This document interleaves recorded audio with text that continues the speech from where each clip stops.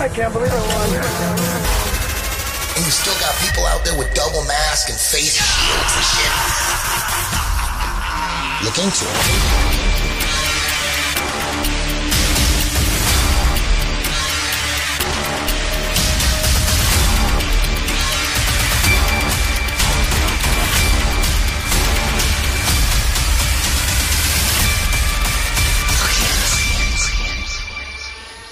You can tell it's real because it looks so fake. Hello, everybody, and welcome to another episode of Look Into It. Today is a very, very, very special episode. Please let me introduce my master, the one, the only, the legend, Jacque Machado. Jacque, how you doing? Man, I'm doing fantastic. And from the other side, I see another legend. How about that? Enough about me. Hey, let's just to get my audience caught up onto what you're all about. Hibbler, play that highlight reel from Abu Dhabi. Here we go. After the Gracie family made their name, their cousins, the Machado brothers, also followed suit by coming to the United States. To showcase their family's style of the art, the brothers sought out grappling competitions rather than fighting. In a family of high-level black belts, it was tough to stand out as the most technical, but Jacque Machado did just that. His game was simple: attack, attack, and attack. Most of the time, it started with a guard pull, but from then on, it would be an onslaught of attacks. He chained together sweeps and submissions in a style that Jiu-Jitsu had not seen before.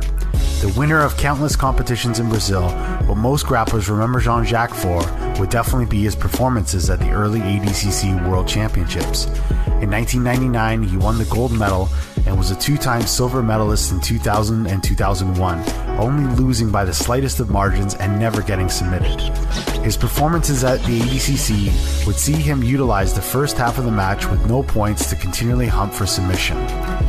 His hooking and overhooking arms to attack while on the bottom came from his amniotic band syndrome, which left him without fingers on his left hand.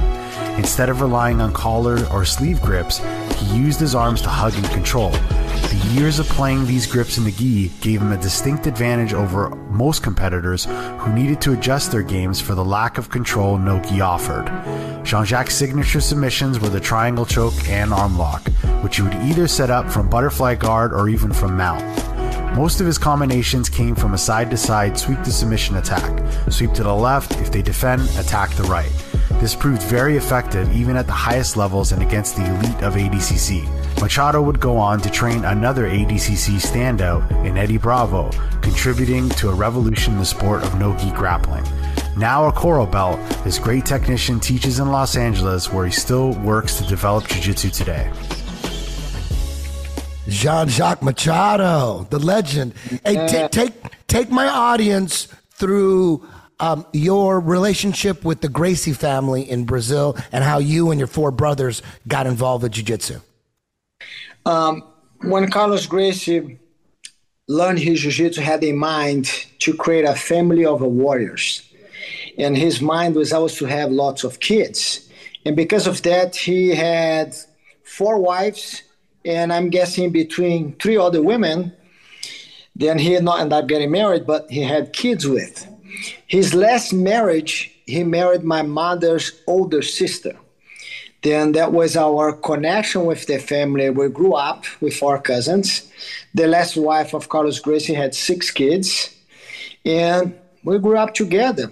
Even though we don't carry the last name, the Gracie name is in our soul. That's for sure. Do you remember the early days of jiu-jitsu? I mean, you must have been, 5 years old? Man, I remember being in the back seat of my cousin and my trainer, my instructor, Carlos Gracie Jr., just going to the school, not knowing what I'm going to do. And here we are. I start training jiu-jitsu, kids class, and because I was getting a ride from him, I had to stay there for the whole afternoon and watch all the classes. And even though I was very young, I was missing somebody to do drills with. And I remember that most of the days is like 4 or 5 hours inside of a jiu-jitsu school, which I guess we must like to be there all this time and pay attention into. And it was something so natural for all the kids in the family. It was like fun. And I always tell my guys, it's as a kid was a way of having fun, and when you grew up, it becomes a way of life. Jiu-jitsu. Now, you were born with a deformation of your left hand where you don't really have any fingers. When you first started jiu-jitsu, what problems did that present? I remember you saying that you were super defensive because you really couldn't grab the gi like the other guys could. So your defense became impeccable because of that, right? I think naturally, as a beginner, our tendency is to survive. That's natural. But to me, it was a matter of trying to understand how can I use their art to benefit me. And it took me some time to figure that out. A lot of trainings, a lot of not so hep trainings, because like, man, I can't hold the gi the way everybody holds. They grab a hold of the gi and they can't let it go, and I can barely hold the gi. Took me a while, but I think overall was a huge advantage because I became a very good in my defense. Because that was all I could see it. And I think because of that is the more you learn how to defend yourself, the more you understand how to attack. Yeah, man. What do you remember your first go-tos? Like what were when you started getting good, what were your go-tos? Man, I used to do armbar from the guard. That was my go-to. Because I was a skinny guy, everybody put me on my back, and I was just armbar from everywhere. That was my go-to. Yeah. I couldn't get on top of anybody. I was the skinniest guy in my class, and everybody in the class was bigger than me because I was a kid training adult class. And the only thing I could do is be on my back, and you start seeing the arms everywhere. How old were you when you started getting like some legit respect from adults? Like, were you like 14, 15 and started tapping out adults? Do you remember those days? Yeah, 15. I think it was 15. When you get into that age that you become more mature, I think in a way of, I guess, a little bit of your ego. You don't want to be going to the mat and get smashed by everybody. You kind of start being noticed on the mat. And because I had a good defense for so many years defending, I just want to go and get the finish. And every train I had, if anybody, higher belts, whatever, they could get me, but at least I get them once. That was for sure. Oh, they got me twice, but I get them once. Then slowly, I was growing up a little bit and be able to handle those big guys. They could not get me, and I always get them. Who were your first instructors? I know you said Carlos Gracie Jr. was. Who else? I remember as a kid in Brazil, the end of the year school is in December. Then you have December, January, February. Then you go back to school in March. Middle of the year is July, is just 1 month. And I remember going to my aunt's house, the last wife of Carlos Gracie, to stay for 3 months.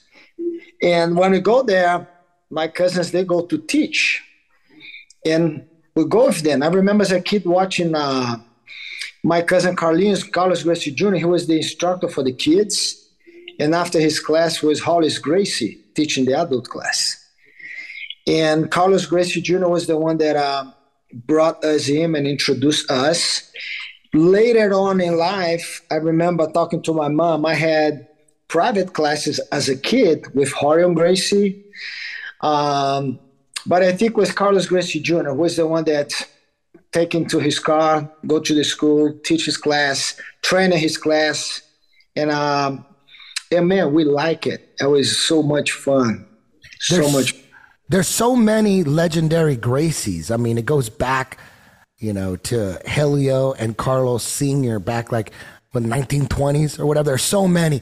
And they all made their mark. Carlson Gracie, Hickson Gracie, but Holes Gracie, Rolles, Holes. The R's are pronounced H's in Portuguese for those of you that are confused. Holes Gracie, he had his own little legend going on, like where he traveled all over the world and took grappling techniques from Sambo and wrestling and brought them back in like the Americana, the key lock, the chicken wing key lock that is done in wrestling and catch wrestling. He brought that back and called it the Americana because because he learned it from an American? Tell us a little bit about Holz. And he had a tragic death. Tell me what do you remember about Holz, and how old were you when he passed? I remember today looking back, Holz was the guy that everybody in the family loved. He was a natural leader. Everybody wants to follow his guidance. He was the guy that was able to keep together. Everybody get along so well. Carson and the Helio Gracie's kids, Carlos Gracie's kids, everybody got along so well.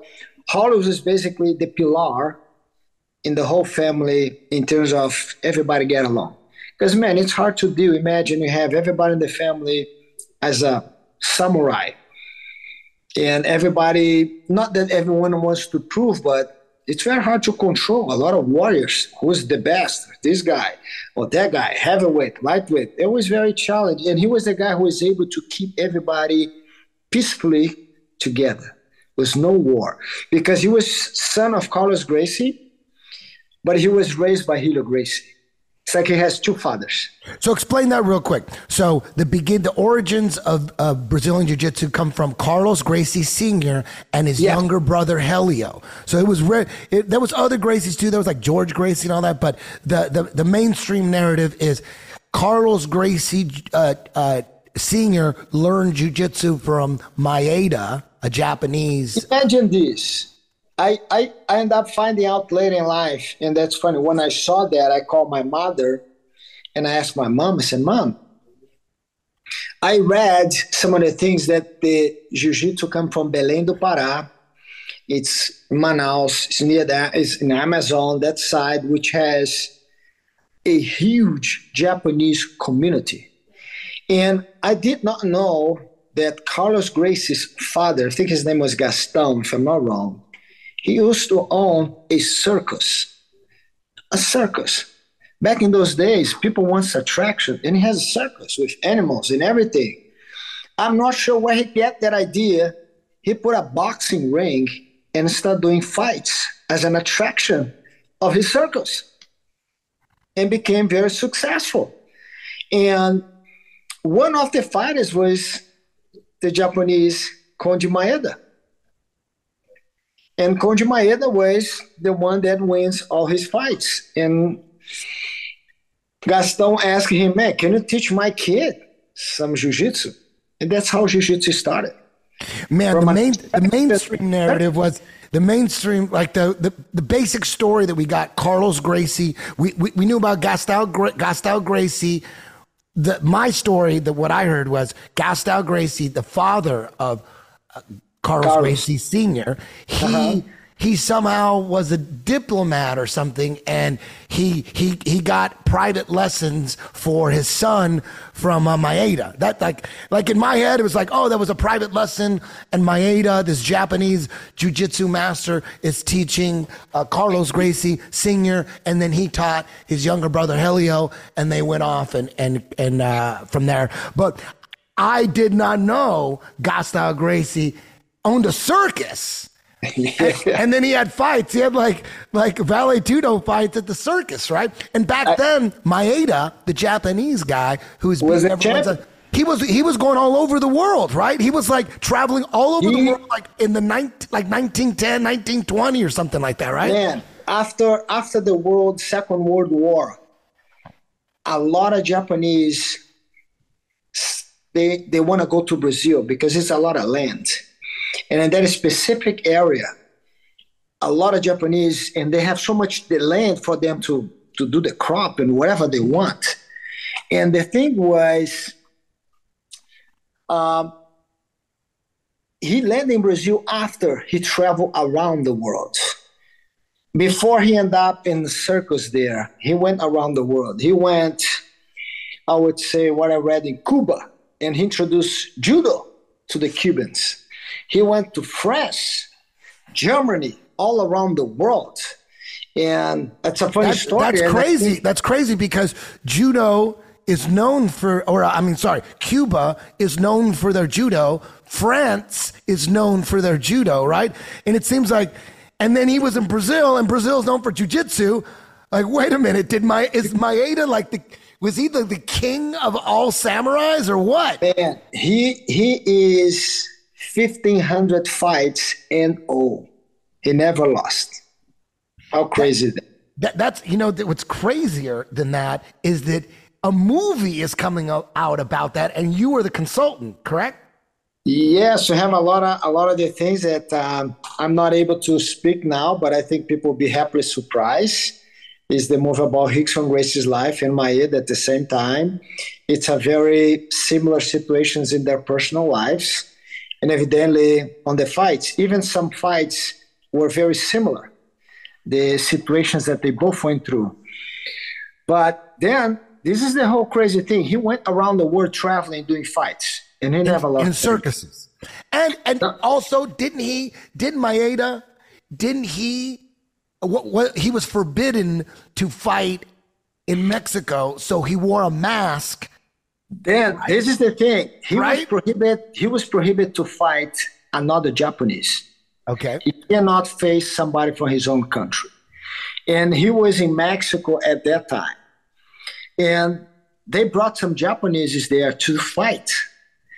Then Maeda could not show his face because then he would never be able to go back to Japan. The emperor would never would say allow something like that. Two guys fighting. And he had that idea, how can I hide myself from? He wear a mask. And he became the main attraction because he was wearing a mask. Then, if I'm not wrong, right after that, Lucha Libre just started from a Japanese. So he invented the mask that the Mexican wrestlers, the Lucha Libre guys wear? He was the first one? Yes. How crazy is that? That's crazy. Because on the middle of the fight, he was telling the other guy that he knew from Japan. Man, that's me, Maeda. And I go, what are you doing over here? Man, I'm fighting you. And they end up kind of almost playing around. Maeda always won that fight against that guy, but he had to hide himself to make sure nobody recognized him. And that became a trademark, which sometime later is the origin of Lucha Libre, which is huge in Mexico, right? That's so crazy. Maeda, that guy was the man. Did he is there any evidence that he was in Russia? Did he show them judo too? I would tell this, that even though in Japan, I'm not sure which part of, in terms of time-wise, they don't want people to learn jiu-jitsu. And if you go to Japan, even today, in every little town has a center that they teach some kind of a martial arts, from sumo, from karate, judo. Sam Tripoli and I are coming to your town. Catch us on the road doing Tinfoil Hat Comedy. Follow me on Instagram at Tinfoil Hat Comedy Night. February 24th, we'll be in Spokane, Washington. February 25th, we'll be in Tacoma, Washington. Go to samtripoli.com for more information and to buy your tickets. See you on the road. In that particular case, his instructor, I think, was Tanabe. He was the guy who had that grappling style in judo. And that was the place, and I forgot the name, something jitsu, they used to call. Now Tanabe, now when we backtrack with Maeda and his training, he came from the judo grandmaster Kano, right? Kano. Yeah. He came from his school. So Jigaro Kano, right? That's the number one judo guy. That's the grandmaster. And his student was Tanabe, and then Tanabe taught Maeda, correct? Yeah. Yes. Is that how it went down? And so let's talk. What do you know about Maeda's training in Japan under Tanabe and Kano or Kano? I know that is that little town was known by the style of this judo, which was jiu-jitsu. They have something jitsu was known by ground techniques. Because Nuwaza, if you look, is that where Nuwaza came from? Because they're saying that Nuwaza is the form of judo that. I'm not sure, but I can tell you that that little place was holding what jiu-jitsu is today. It's crazy, right? Because if you think about it, judo and jiu-jitsu are the same thing. The rules are making the emphasis of judo being more standing, and people forget the ground. Yeah. Jiu-jitsu makes people more forgetting the standing and go to the ground. Because if you see both styles, what is the lack of the jiu-jitsu fighters? Stand up. Yeah. What is the lack of the judo fighters? The ground.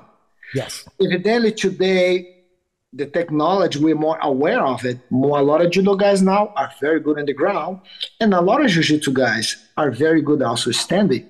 But I'll start back in then that little town there that they came from was known by having the best ground techniques of all the other little towns. And that was amazing because from that little town went all around the world, that style, that we are so fortunate to be part of that in today's time. Yeah, so Maeda was in Japan. He learned from Tanabe, who learned from Kano. So now, do you know, like, man, who even knew that you go around, there was fighters going around the world like the UFC, but in circuses. Like that's where you had MMA, and Vale Tudo was in circuses. That's crazy. Hey, think about the history of the world. You have the Coliseum. What happened in Coliseum? Always some fights. You go around the world, all those big structures over there, the attractions with always some kind of fighting happening. And the amazing thing is, I see today, UFC is not something new. It's just the story being repeated in a different time in the world. And you look in the attraction back those days were the fights, which became huge in Brazil in the 40s and 50s.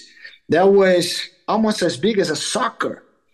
They have a fight, jiu-jitsu fight in the soccer stadium with over 100,000 people watching a fight in a soccer stadium. It's something that unthinkable in today's time. Back those days, they set something up like that. Yeah, so go ahead. Maeda fought in Carlos Gracie's dad's circus, Gasto Gracie. Fought in a circus. Gasto goes, hey, show my son some jiu-jitsu. Teach my kids that. Yeah. So he showed Carlos.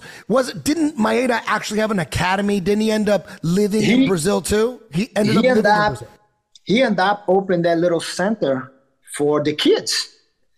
Carlos and Helio and George, the three brothers, they were some of the kids' students. They have many other people that learn jiu-jitsu from Maeda in Brazil. But none of them were able to keep jiu-jitsu alive. And I think Carlos had a vision, and he was a guy way ahead of his time in terms of seeing things. And he structured his family into, I'm going to make my family a samurai family. And you look at all the Gracie members in the family, almost 100% are jiu-jitsu black belt.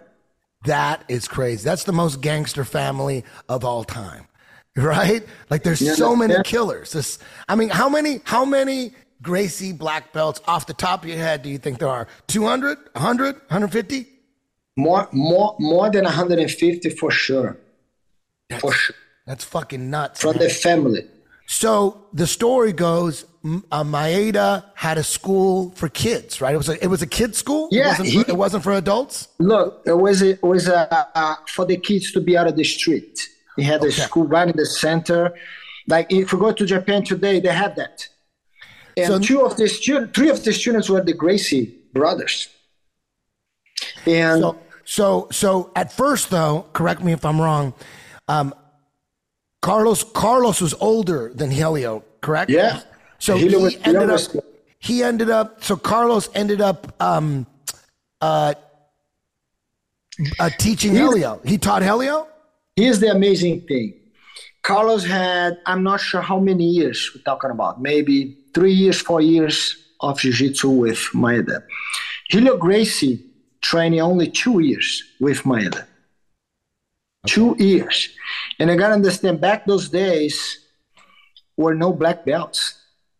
Back those days was a light blue belt or a darker blue belt. There was no black belts. They used to wear blue belt. Now, what year was this? Was this like 1920, 1930, 1925? Something like that. Something like that. Early 1900s. Yeah, that's crazy. So then now most people in the jiu-jitsu community, they really don't know about that third brother, George Gracie, right? They don't know about that one. Even myself, I don't know him. I heard that he had a red hair. He was one of the toughest one, but I think he chose to do different things because I think in our life it's really important, especially in martial arts, to have like a mentor, somebody that can guide you for your own development. Because if we think we know everything, then shows that's when we're lost. We're constantly learning. And since Carlos was the oldest brother, he had that idea. And I think he proved right because him and Hilo became, and everybody under their lineage became well known with jiu-jitsu around the world today. So that's why not many people know about George, but everybody knows about Carlos and Hilo.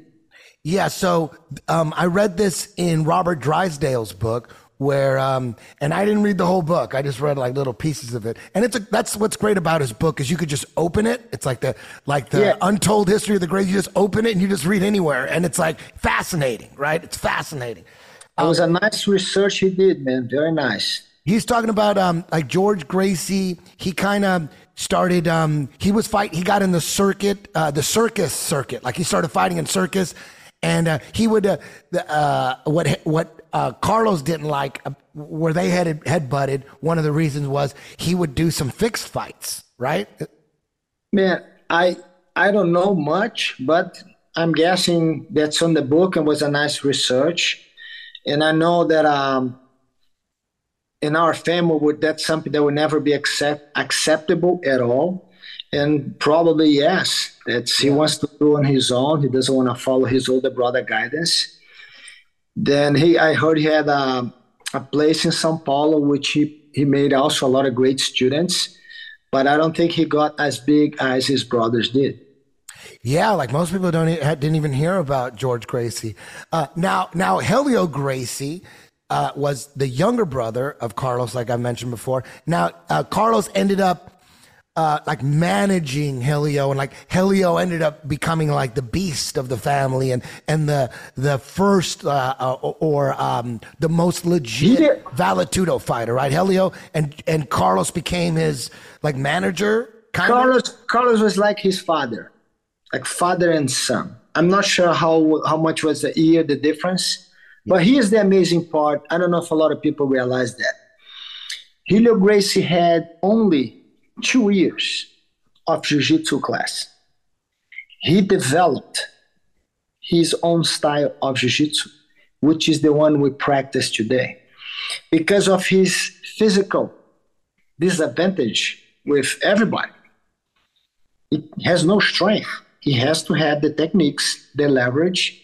And in 2 years of training, he understood that.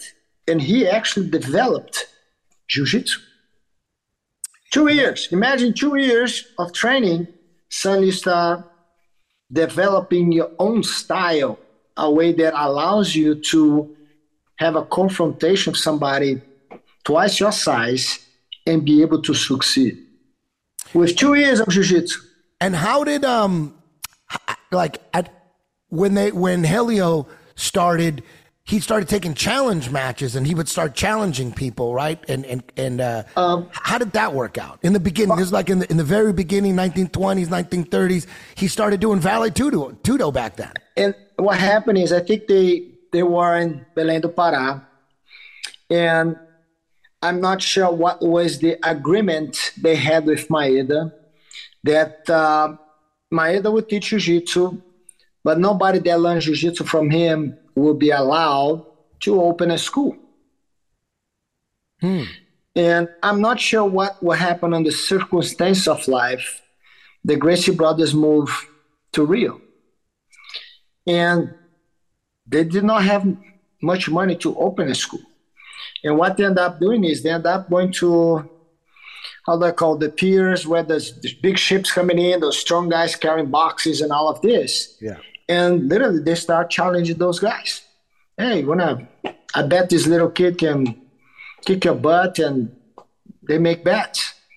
And they end up beating up a lot of those guys. Well, on the docks. He ended up fighting on the docks. Yeah. On the shipping docks? That's crazy. Those are the first fights. That's the real Gracie in action right there, right? There we go, man. I wish they had cameras to film those things, because I have so many stories things that happened there. And that's funny. Slowly it turned into like official fights in rings, right? And then after that, and they become very popular.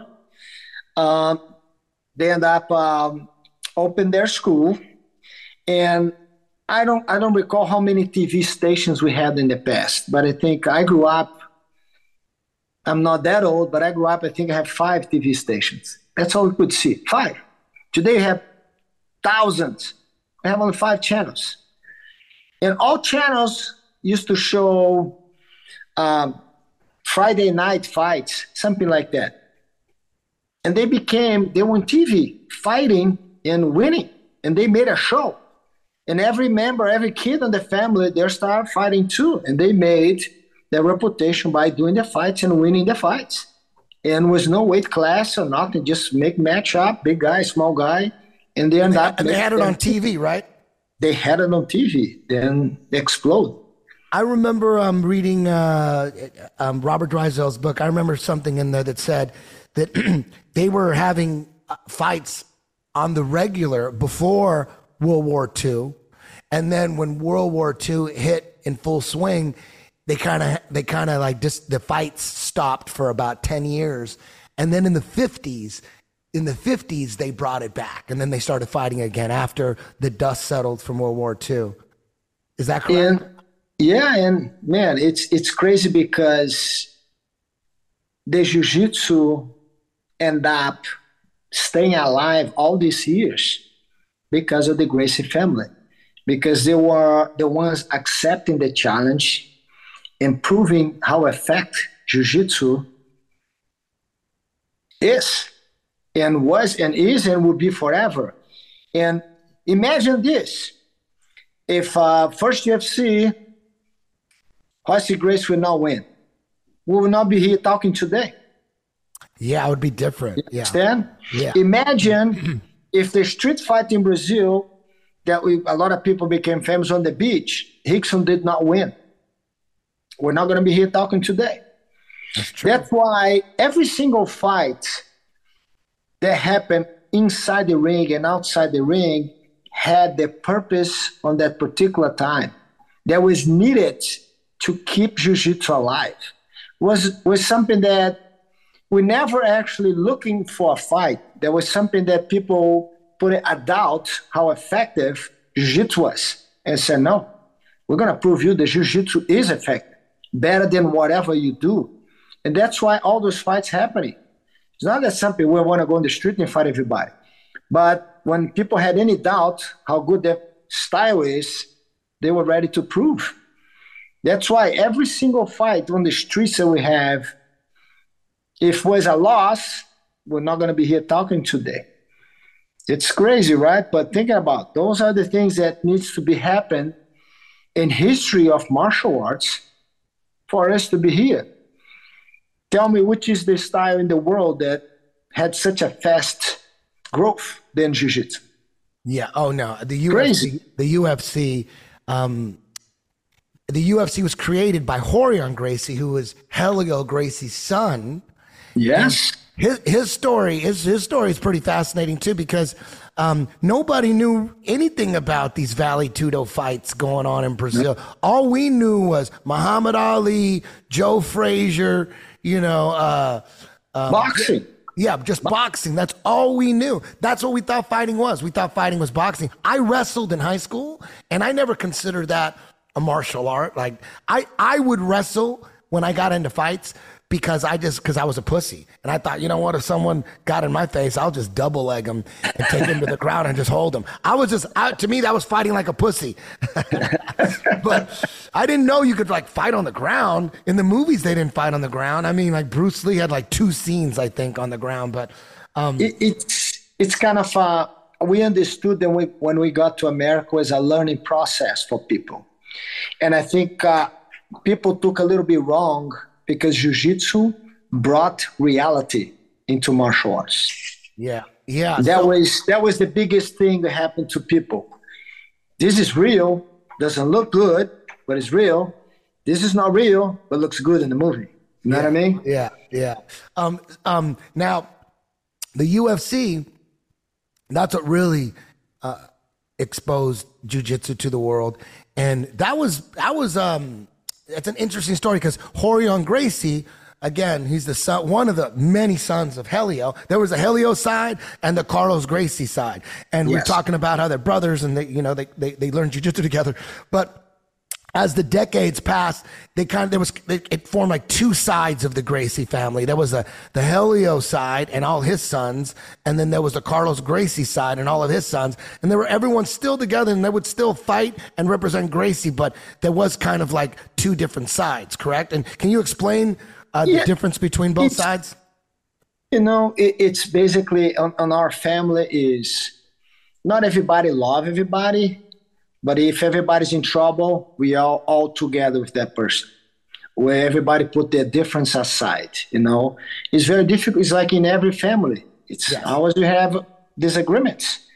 Not always someone is right or not always someone wants to listen to the other person. I think in a way it's a mutual respect for sure. You can see that in both sides of the family, everybody is into jiu-jitsu. Some people putting themselves more in teaching. The other side put themselves more in competing in jiu-jitsu. The funny part is this, and the learning process I had and I experienced myself, most of our classes we learn to how to teach better, not how to fight better. How can I teach better?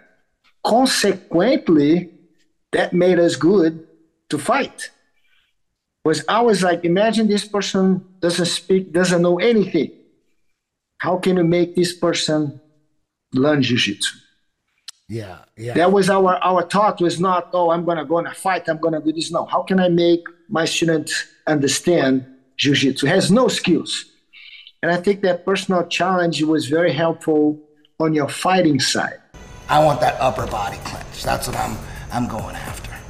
With the underhook, looking for double underhooks. That's a juicy ass clench. Perfect double underhooks, you're on your side. Boom. That's all perfect. That's huge. In my game, for me, I'm like, I got this motherfucker. First fight in Abu Dhabi, 2003, against Gustavo Dantas. I got right in and got perfect double underhooks. I'm like, oh my God, I had him in a lockdown, perfect double underhook, really quick. He just gave it to me. And I was just sitting there going, oh my God, he just gave it to me. That was just off a front headlock, 100%. Push into him. You want to smash him and then jump on that leg. You want to rush them so they don't have so they're off balance. You jump on that leg, you hook that leg, you're gonna take their back or put them in the truck. Either one. Does that make sense? The Vale Tudo fights you were talking about in Brazil, they were going on in the 50s and 60s, like on Friday nights. Everybody was fighting, like Carlson, that's another warrior. Carlson had his fam. That was another side. There was a Carlos Gracie Sr. side, there was a Helio side, and then the Carlson Gracie side. Carlson, that was a little different too, because he fought in a lot of those Vale Tudo fights. He probably fought more than anybody, correct? Like, did Carlson Gracie fight more than any? I think it's hard sometimes through generations, because they're different generations. Yeah. It's very hard to tell, he's better than the prior generation. But if it wasn't for the prior generation, I meant he fought a lot. And I think on the early days, I remember every school in Rio de Janeiro used to call Gracie School. Every school. Oh, Gracie Jiu-Jitsu. Every school. Then you come with the neighborhood to make sure it's different. Then you have Gracie Barra, Gracie Maita, Gracie Ipanema, Gracie Leblon, Gracie Recreio. Every neighborhood, but all the schools used to be Gracie. Then little by little, students from the Gracie school end up opening their own school, and they put a different name. But we have a time in Brazil that all these schools are just Gracie school. And evidently, I think everyone always wants to prove. I think each member of the family had their contribution to keep Jiu-Jitsu alive today. Carlos did his share, Helio Gracie did his share, Carson Gracie did his share, and so on, so on, so on. And I think Carson had a lot of fights, and he fought a lot of tough opponents. He did extremely well. Who was his instructor? Helio Gracie. You know what I mean? Oh, was Helio was Carlson Gracie's instructor? Yes. Oh, everyone in the family learned Jiu-Jitsu from Helio Gracie. Oh, okay. So Carlos Gracie Sr., he didn't, after a while, he wasn't too involved in the teaching aspect? He gets his kids and said, Helio, raise my kid. He did that to Holes, right? He did that to everyone. Yeah. Because he had kids older than Holes. All his kids were raised by Helio Gracie. And for a while there, in that 1960s, 1970s generation, Holes Gracie, the guy we were talking about before, who was Carlos Gracie's son, but Helio raised him. He was known as, probably for a while there, as he was the best guy in the family. He was the best guy for sure. And he traveled all over the world, right? He was a very open-minded guy, very smart, I would say, very ahead of his time. There is a guy that has no fear of anything. That was him. He wasn't like a big guy. I think he was maybe 160 pounds, the most. Yeah. Skinny, I was in shape.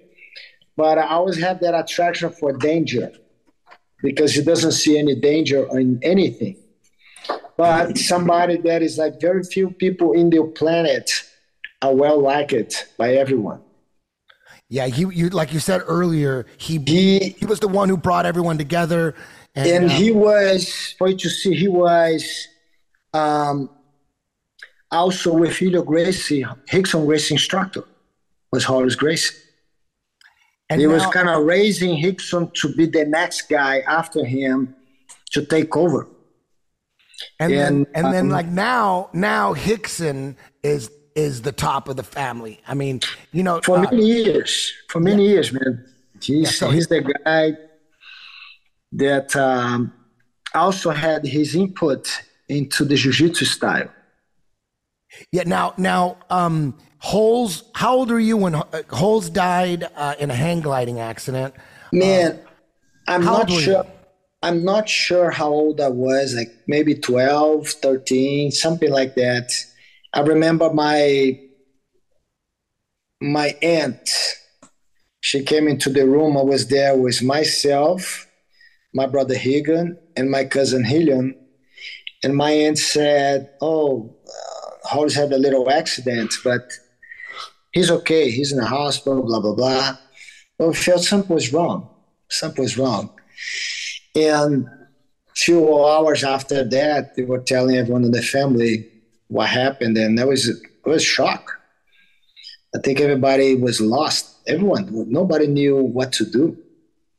Wow. It's something unthinkable because we always thought him as not human, as a superhero. Superhero never dies. No? And that was something that brought everyone to the ground as a reality, like, whoa, what's happening here? And took a little while for people to raise themselves. But I think back then, Rickson was even though very young, 19, maybe 20, he was ready to be in charge. And that's what he did. He took over. Rickson took over as the number one Gracie fighter. Yeah. And he had some classic fights with the probably the most classic is probably against Zulu. That was like. Imagine someone today goes on TV at primetime news and challenge the family. Some big guy. Anybody in this family I'll challenge, I'll kick your butt. Hey, Hibbler, find Zulu versus Hickson. Zulu, and it was a big difference in size, man. That Zulu was a big guy. He was a professional fighter. I think it was Hickson's first fight. Oh, that was his first fight. Whoa. Yeah.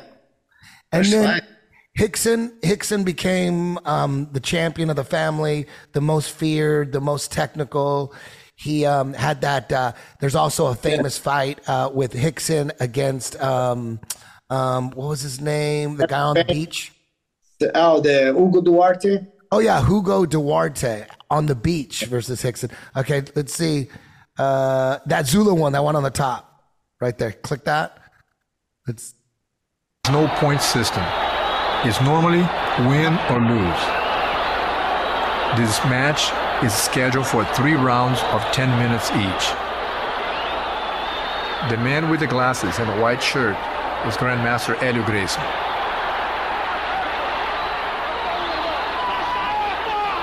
The jumping around you see is in hopes to disguise his approach. Due to the big weight difference, it might be difficult to flip the opponent. One has to wait for the right moment.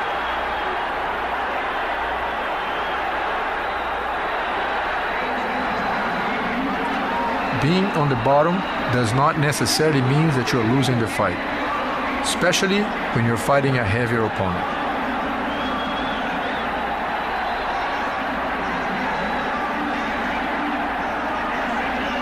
You may have to wait for a while for the right opportunity to turn things around. Jiu-Jitsu techniques will give you the elements to wait for that opportunity.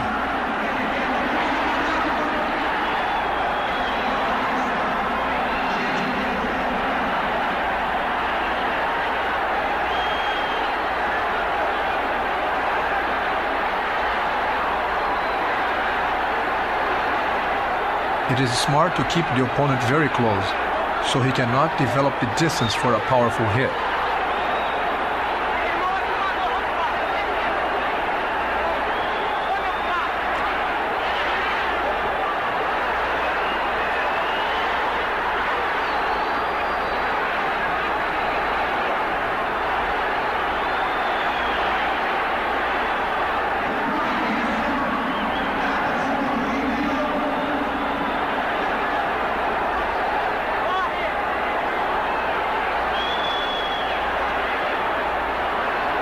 Strikes to the kidneys can be very effective on the long run. In one of my father's fights, his opponent took such a beating to the kidneys that after the fight, he was urinating fragments of the kidney.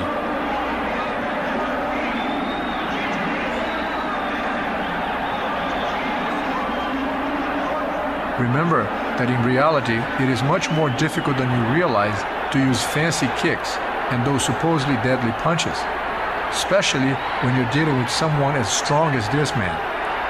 There's a good chance they might not work.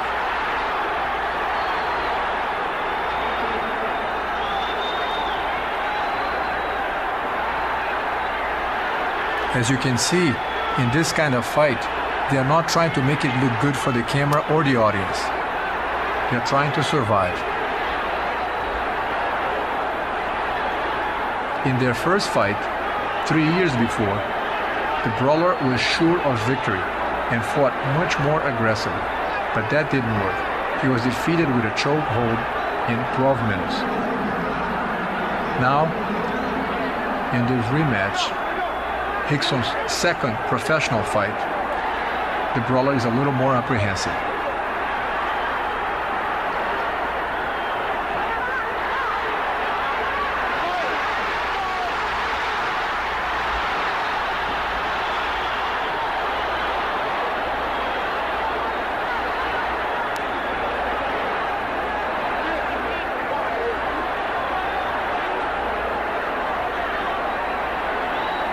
The difference between the Jiu-Jitsu taught at the Gracie Academy and all the other martial arts styles, including other styles of Jiu-Jitsu, is that the evolutionary process of our teaching methods is the result of extensive research by Grandmaster Hélio Gracie.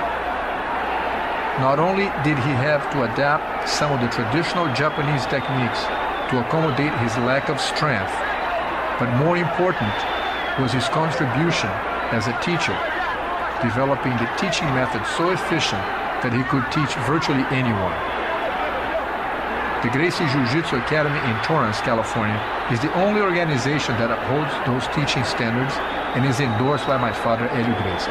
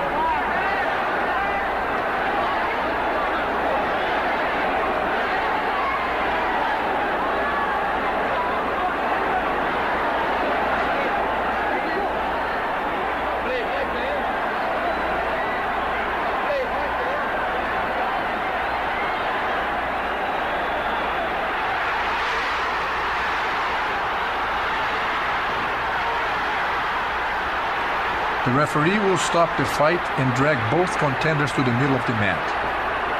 But notice that the brawler is going to sneak in a punch during the break. The referee will call his attention, but since this is not a point system fight, there's nothing he can do about it. He can't disqualify the brawler for that.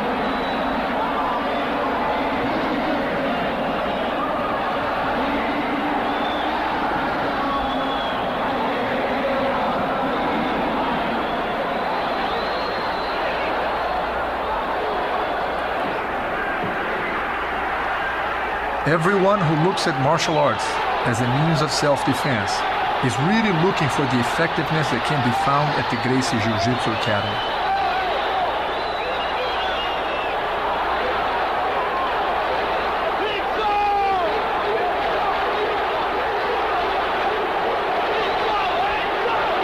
The brawler now is trying to apply the same choke as he did on the boxer in the previous fight, but the Gracie brother knows better and avoids that.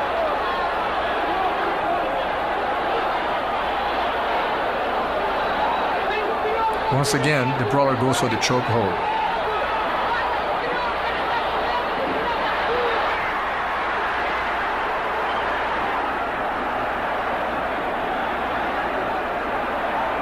Once again, the Gracie brother prevents him from succeeding.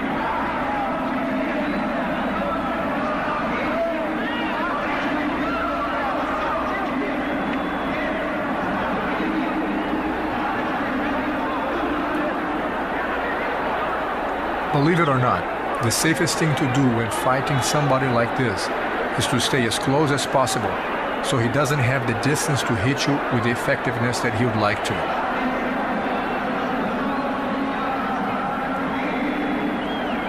Knowing the proper techniques of Jiu-Jitsu gives you the confidence to lunge in.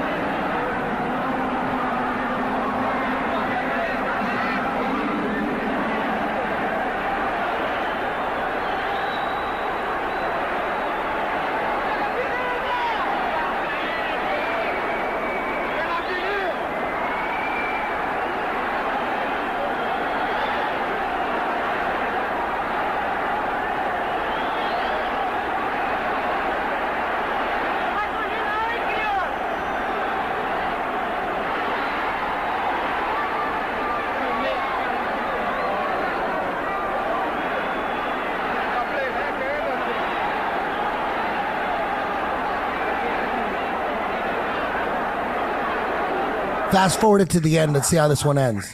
I don't know how long it's going to go. Let's see. The second round. Gotta finish this round. Then I have another round right at the beginning of the next second round. The brawler almost accomplishes a crucial top position, but proper leg work prevents it.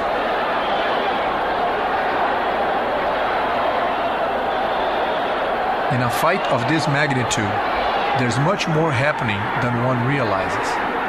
Every little movement, no matter how insignificant it might seem, has a place in the overall result. Just like in a chess game, the way you move a little pawn When I take that as decide a the good result bet. of the whole game.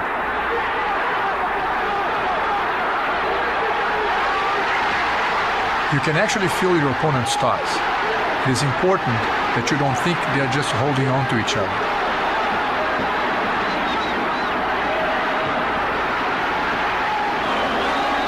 The Jiu-Jitsu man knows that his opponent is tired and is preparing to make his move.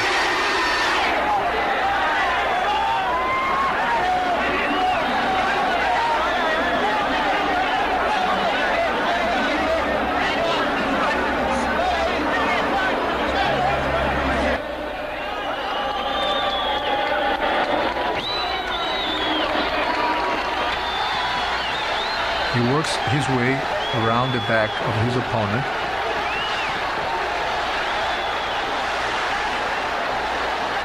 and gradually climbs on his back. And just like those anacondas from the north of Brazil, by the delta of the Amazon, he'll wrap himself around his prey. The end is near. In his last attempt to escape, the desperate man rolls around.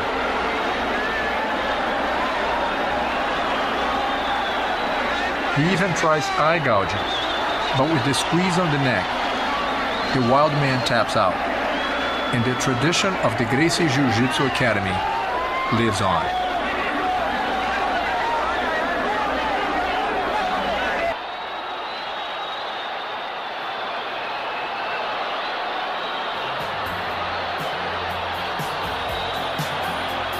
That's it. Man, I didn't know that they fought twice, man. Whoa. I was on that one. I was there. I was right ringside watching with my dad and one of my brothers. The first fight was very wild. Zulu just came like crazy, swinging everywhere. And the first round was like, he had the advantage. But he was exhausted for the second round. Then he got choked right away. Yeah. Then on this fight, he tried to play safe. But he want to grapple Hickson. I mean, you're going to get tired. So Hickson's brother, Horion, the guy you heard narrating, that's Horion. He's the one who came to the United States. He was acting when he could, and then he'd be like cleaning offices. Like, what would explain to my audience the story of how Horion Gracie moved to the United States with the dream of exposing Americans to jiu-jitsu. Man, I remember he was doing all kinds of work to survive in America. I don't think people know that he was in Hawaii for one time sleeping on the bench in the park. Horrible. It was like almost like a homeless in Hawaii. Wow. Like how did he end up homeless?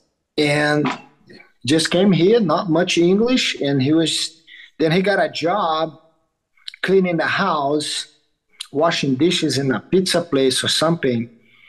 But I think one of the houses he was cleaning, I think was a TV producer and the actress or something like that. And they look at him, he's like, hey man, you can be in the movies, you're a good looking guy or something. Then he started doing a lot of movies through this connection. Then he started showing some jiu-jitsu for the movies too. And people are like, oh, what is this? Then suddenly he started teaching jiu-jitsu to the people in the kitchen that he used to work with the people in the movie set.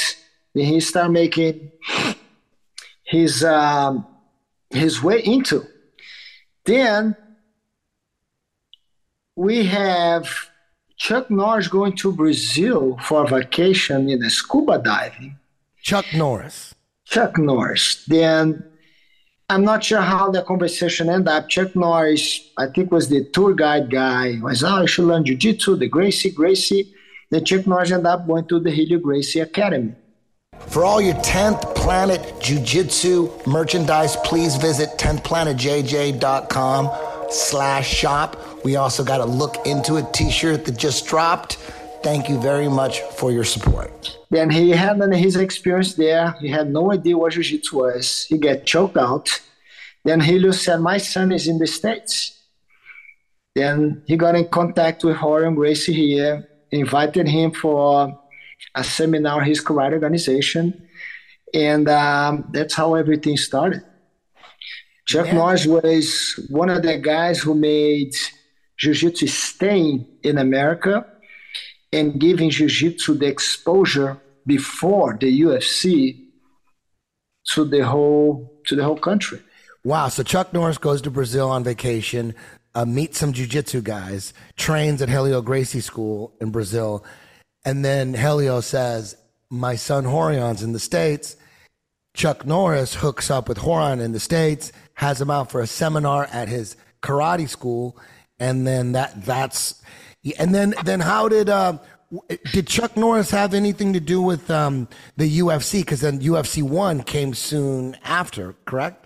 No, I think I remember in my generation, even before, we got here in the 92. I got myself in 92, which was before the first UFC. Yeah. It was what, 94, 95? 93. November 93. Then we already had a school with a lot of students. But we end up going to visit a lot of schools in all different styles. And everybody turned us down. Like, I don't want to learn this. I don't want to learn this. Now let's back up a little bit. How did you end up in the States? Can you take us through that? Like, what was the big move to the United States for you for Rorion? Rorion came out before you guys, right? Rorion came here, man, in the early 80s or something and then explain the garage. That's super historic in the Gracie story. And you know how it is. You don't have much resources to open a school. Then in California, we learned that the garage is not made for cars. It becomes like a storage room. With such a great weather, you don't need to park your car in the garage. And he had that idea to teach in his garage. Rorion. Then he got the mats, he got students. Then it was very common in the late 80s in Brazil to do something called student exchange. Everyone reaches at a point, it's like your parents want you to learn English and send you overseas in America for you to learn English. In that particular time, my brother Higan came to the States because he wants to practice wrestling. Then Rorion heard he was here, called him to teach jiu-jitsu at his garage. Back that time, Royce Gracie was here too. There was Higan and Royce and Rorion teaching at one garage in Torrance. But it was growing so much. It was no group class. It was just privates all day long. Privates. And my brother Higan said, man, I've been teaching so many jiu-jitsu, so much classes that I have time for me to train. Then he invited two of my brothers, Carlos and John. And Carlos came in, started teaching part-time. Higan trained. The Sunday school, the Gracie school, then the garage was growing. And he ended up opening his first school, I think is in Carson. It was the first little school, the Gracie school, which my brothers were there teaching for Rorion. It was the original one. And man, from that point on, UFC came in and things get out of, would say, explode. Then the Gracie school in Torrance became a huge place. My brothers end up having like a little fallout with Rorion, and they end up moving out. They want to go back to Brazil, but the students they were teaching liked them so much, and the students said, man, let's teach at your garage. Then the Machados end up having their own garage, teaching students that didn't want to stay in the Gracie school. They followed my brothers, and here we are today. And then you came out. Were you the last one to come out? Then I came out. Yeah, I was the last one. I came in the 92. We're a close family. My brothers, I came here on a vacation in 1991, and I was missing them. 1992 in Brazil was a new president, got there, made some horrible changes in the political world, and we just felt jiu-jitsu was in a plateau. And for myself, I achieved everything possible in Brazil in terms of jiu-jitsu. I won everything there, but I wasn't happy because my brothers were here. Then I came in 92, and Chuck Norris had a little, I'm not sure why, he stopped training harder. I tell that story so funny. He came to a house and knocked at the door with another student, and I remember opening the door like, man, this guy looks like Chuck Norris. I had no English. I called my brother, that's Chuck Norris. It's like, holy cow. Then he became a great friend, a great guy to spread the jiu-jitsu. Every TV show, every movie he had, everything he could expose jiu-jitsu, he did. And he was training jiu-jitsu every day. 6 months every day. Then he does a movie, takes a brother with him, trains in the hotel. That guy was addicted to jiu-jitsu. And he put you guys in a few episodes of Walker, Texas Ranger, right? He used to call us, and he wrote one that we play ourselves. That's awesome. He wrote, and then we go, and until today, he was someone that has a lot to do with jiu-jitsu. He might not even get the credits for, but before the UFC and all this, he was the one telling everyone to train jiu-jitsu. Wow, most people don't know that. Chuck Norris is at least partially responsible for the explosion of jiu-jitsu. He gave us a school. He opened a school in the Valley, and he put that on the LA Times, and suddenly we're not even ready to have so many people coming in. He was promoting, bringing people in, actors, and everybody came into training for us because of him. Yeah, that's after I saw UFC 2, I was doing karate at the time, and man, I hated Royce in the beginning of that UFC event. That was the first and only 16-man tournament that the UFC had. The first one was 8-man, and I think the third. And can you imagine UFC like that today? Do you think anybody will go through? No, it's impossible now. A 16-man MMA tournament, that's brutal. No weight class. Yeah, you can't. Can you imagine that today? Yeah. But you notice one thing. When in the Hickson fight was no mouthpiece, no gloves, open hands, which makes people think twice in strike, because you can break your hand. And it becomes a lot, would say, easier to apply chokehold, because the gloves and all the equipments are making a little more challenge for the grappler to succeed. Yes, that is true. That is true. You can do 16-man combat jiu-jitsu tournaments, that's for sure. There we go. I know a guy who's doing a show like that, and it's turned out to be fantastic. Yeah, I can introduce you to him. His name is Eddie Bravo. Did you see? And Vic Davila. Did you see the team duel? Man, I saw that. That's man, crazy, that was right? Amazing, man. I saw you jumping around. That was awesome. Man, Ben Eddy with the Hindulo team. You know Ben Eddy, right? The crazy rubber guard guy. Yeah. That guy is. It was their last fight. Did it? Oh man. So now you're in the States. You guys opened up a school. The UFC just blew jiu-jitsu up big time through the stratosphere. I ended up watching UFC 2. By the end of it, I loved Royce at the end of that. I'm like, oh my God, I was doing karate at the time. Actually at the time, I was doing karate, and then I just, I saw my karate guys get beat up in the UFC. So I jumped ship and I went looking for jiu-jitsu. I remember seeing a jiu-jitsu sign on in front of a school on Laurel Canyon and Magnolia. It said our school used to call Carlos Gracie Jiu-Jitsu. Yes, that's how I found you guys. That's how I found you guys, because I went to this. I go the yellow page. Nobody knows what that is, right? The yellow page. That's where I found it. The yellow pages, because I saw once I knew that I needed to join jiu-jitsu. I remember seeing a school that said jiu-jitsu, but it actually said jiu-jitsu. They spell it different, but I thought it was the same thing. It was right there on Laurel Canyon and Magnolia. I walk in, the guys had black gis. I'm like, okay, these are black. Royce had a white one, but I go, okay. It didn't really do that much groundwork, and I'm sitting there watching it, and I asked the instructor, I'm like, how come you guys aren't on the ground like Royce Gracie?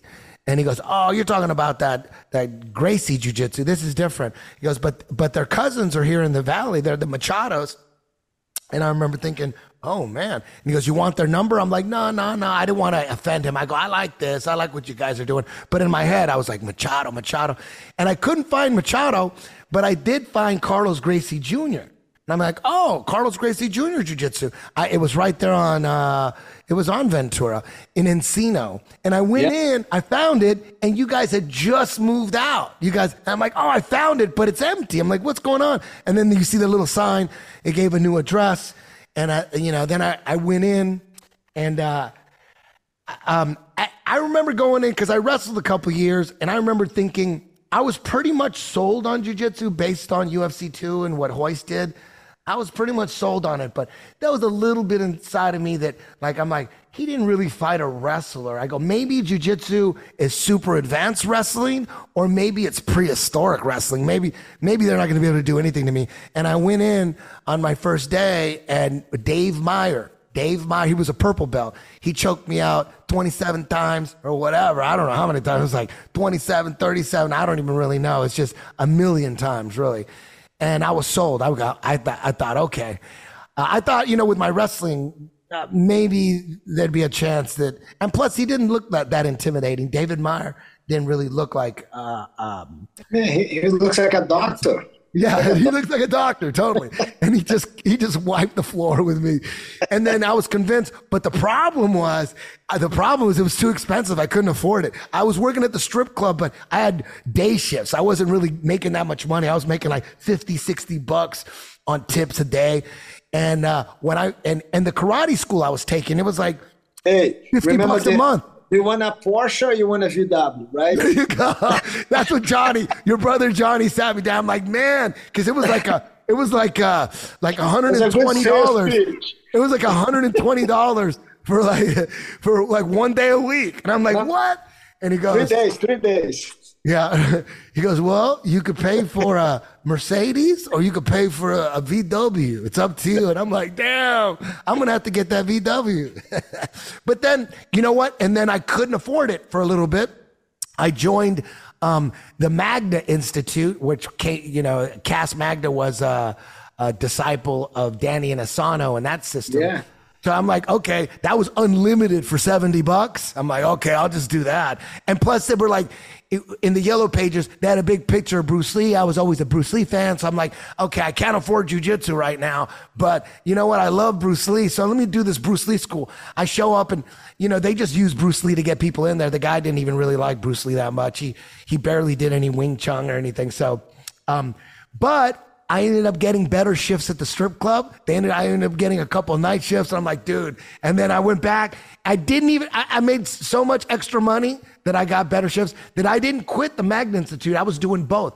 I said, okay, I'm going to do jujitsu. I only could afford, I'll do jujitsu once a week. It was like either like $80-$90 once a week and then $120 for 2 days or 3 days, something like that. And then Tuesday and Thursday, I still went to the Cass Magna Institute, which is basically striking, Indonesian style striking with sticks and kali and all that shit. And then Friday, that was my jiu-jitsu class. And for 2 years, the first 2 years of jiu-jitsu, I only could afford 1 day a week. And anytime I would drive to the Cass Magna Institute, I would look I would just make up reasons to turn around and go home. If I just coughed a little bit, I'm driving, I'm like, you know what? I'm sick. I should turn around and go fucking pass out on my couch. I was looking for a reason not to train striking, because striking is not as fun as jiu-jitsu, because jiu-jitsu, you're going 100% against each other and you're getting actual real kills and real taps. And in striking, you can't knock people out. You're like hitting bags, you're hitting focus mitts, light sparring, just like you're not really getting any kills because you can't, because you'd be brain dead in a week if you guys were knocking each other out going full blast every day. So it wasn't fun. So, but Fridays, oh man, even if I partied and drank all night Thursday and had 1 hour of sleep, there was no way anybody was going to take away jiu-jitsu from me. There was no way. I didn't need any sleep. I could be because those were my partying days. I was partying hard. There was no way I was going to miss jiu-jitsu on Friday. And then go ahead. I remember something that not many people might not know, but I remember you coming to the school and you had that long hair, your mask, you have all the preparation. It's kind of how you go into meditation. You put your gear on, then you go train for over an hour. Yeah. Not talking much, just go to the workout. Then the 2 days you're not training, 2 other guys, friends, Todd and I think Frank Machado. You guys do. Yeah, you guys Scott Redondo. Hey, Scott Redondo's back. He trains at my school now. He's back. I haven't seen him in forever. Oh, he's back. He's training. Scott Redondo. But I remember, basically, you start doing jiu-jitsu 5 days a week. Tuesday and Thursday, just drills. Monday, Wednesday, Friday, forever, you show up and train for an hour and a half. No problem, you go. And if you get it, somebody great. If you don't get it, great. I remember you mentioned you show some of the techniques with your natural ability. And I remember one of my brothers saying, man, forget about this, you got to do this. But the way I see is this, man. It is very hard for you to understand or have the vision of an artist. When somebody's doing the paint, people are like, what is this? Then suddenly that paint worth millions because the way each one of us see the art is different. And I remember when you're showing some of the movements, the rubber guard, the twist, all those movements, I had that same feeling. I said, this guy is an artist. Let's see how his paint is going to look like. And today, you're an artist, and your paints are worth millions and millions. Oh, not millions. Maybe like a couple thousand. But you understand the way and the things that you adjust to yourself, the mix that you did, the ideas that you have. You become a fanatic in a good way with the art to find always the best way, the easiest way, the way that you use less effort to be able to do even more. And that was like, if I'm not wrong, the first no-gi school officially, at least I know in Los Angeles, was yours. And that was an incredible thing. And following you're the number one guy who put the no-gi in the map. And not only happy with that, you start doing the events and start doing all those things because of how creative you are. And a lot of people got to understand that the no-gi world has, we'd say, a lot to give to you for that creation, that artistic way that you did to come up with, I would say, your own style inside the jiu-jitsu style. That's the beauty. You teach a class and on your students, and each one has your own way of understanding and applying the technique. And some of them maybe bring it deeper into. And you did that, like very few people that we know. Thank you very much. Thank you very much for that. Very proud and see this development as like a little kid growing up and with the art of jiu-jitsu, man. It's amazing. I couldn't have done it without you, Jacque. And the reason it really all happened is forget about the self-defense, forget about staying in shape and all that. I was just so into the game, the virtual reality video game that jiu-jitsu is. Because like I said a little earlier, you go 100% at each other. There's no strikes, so you can go 100%. If there was strikes, you can't go 100%. But since jiu-jitsu is a pure grappling art, you can go 100% and you can get a kill 100%. When a guy taps because they get put in a choke, that exact choke can save your life. It can save the lives of your family. It's so such a beautiful game and so addictive. I was addicted to the game. It got to the point where, like I said, for 2 years I was only training once a week jiu-jitsu, and on Friday and Tuesday and Thursday I would train striking. And then after like a year and a half, close to 2 years, it would bother me that someone, I'd be training a year and a half, and then someone was training for 6 months, but they trained 5 days, 6 days a week. They started catching me. And when I would tap to someone who was training 3 or 4 months that was training hardcore, it was a big win for them. They're like, yeah, that guy's been training a year and a half, and I smoked him. And I didn't like that. I'm like, if I continue to train once a week, I'm going to keep getting caught by these new guys. So I just made a decision one day. I go, you know what? I'm quitting the striking. I'm gonna spend all my time on jiu-jitsu. I'm tired of these guys training 6 months and catching me. So, for a while there, I felt like on the inside, like, oh, I'm training striking too. You guys are just doing jiu-jitsu. I'm doing striking and jiu-jitsu. And for a while, that could keep you afloat, mentally. But after a while, you getting tapped by guys that only been training 6 months, but they're training 6 days a week. They're doing 2 a days. I couldn't handle that no more. So I go, forget about the striking. I got to go 100% in jiu-jitsu. The tapping out just hurt my soul too much. We always in life looking for better nutrition and supplements. What jiu-jitsu does to people is the supplement that people need in their life. Yeah. You know what I mean? It makes you healthy in every single aspect of your life. Yes. You're healthy physically, you're healthy mentally, you're healthy spiritually. Only people who does jiu-jitsu long enough will understand what I'm saying. Jiu-jitsu become part of you. And you ask a lot of people today, could you live your life without jiu-jitsu? Not me. You understand? No. Now we don't know if jiu-jitsu got into Eddie Bravo's life or Eddie Bravo got into the jiu-jitsu life. How about that? You understand now how deep that becomes part of yourself, who you are? Yeah. That's what jiu-jitsu does to people. Make people be whoever they want to be. Yeah. You know what? I think a big part of it is, someone that lives an average life. Your average life is you have a job, you work 40 hours a week. It takes you about 45 minutes to an hour to drive to and from work. That's 8 hours plus maybe like 10 hours total.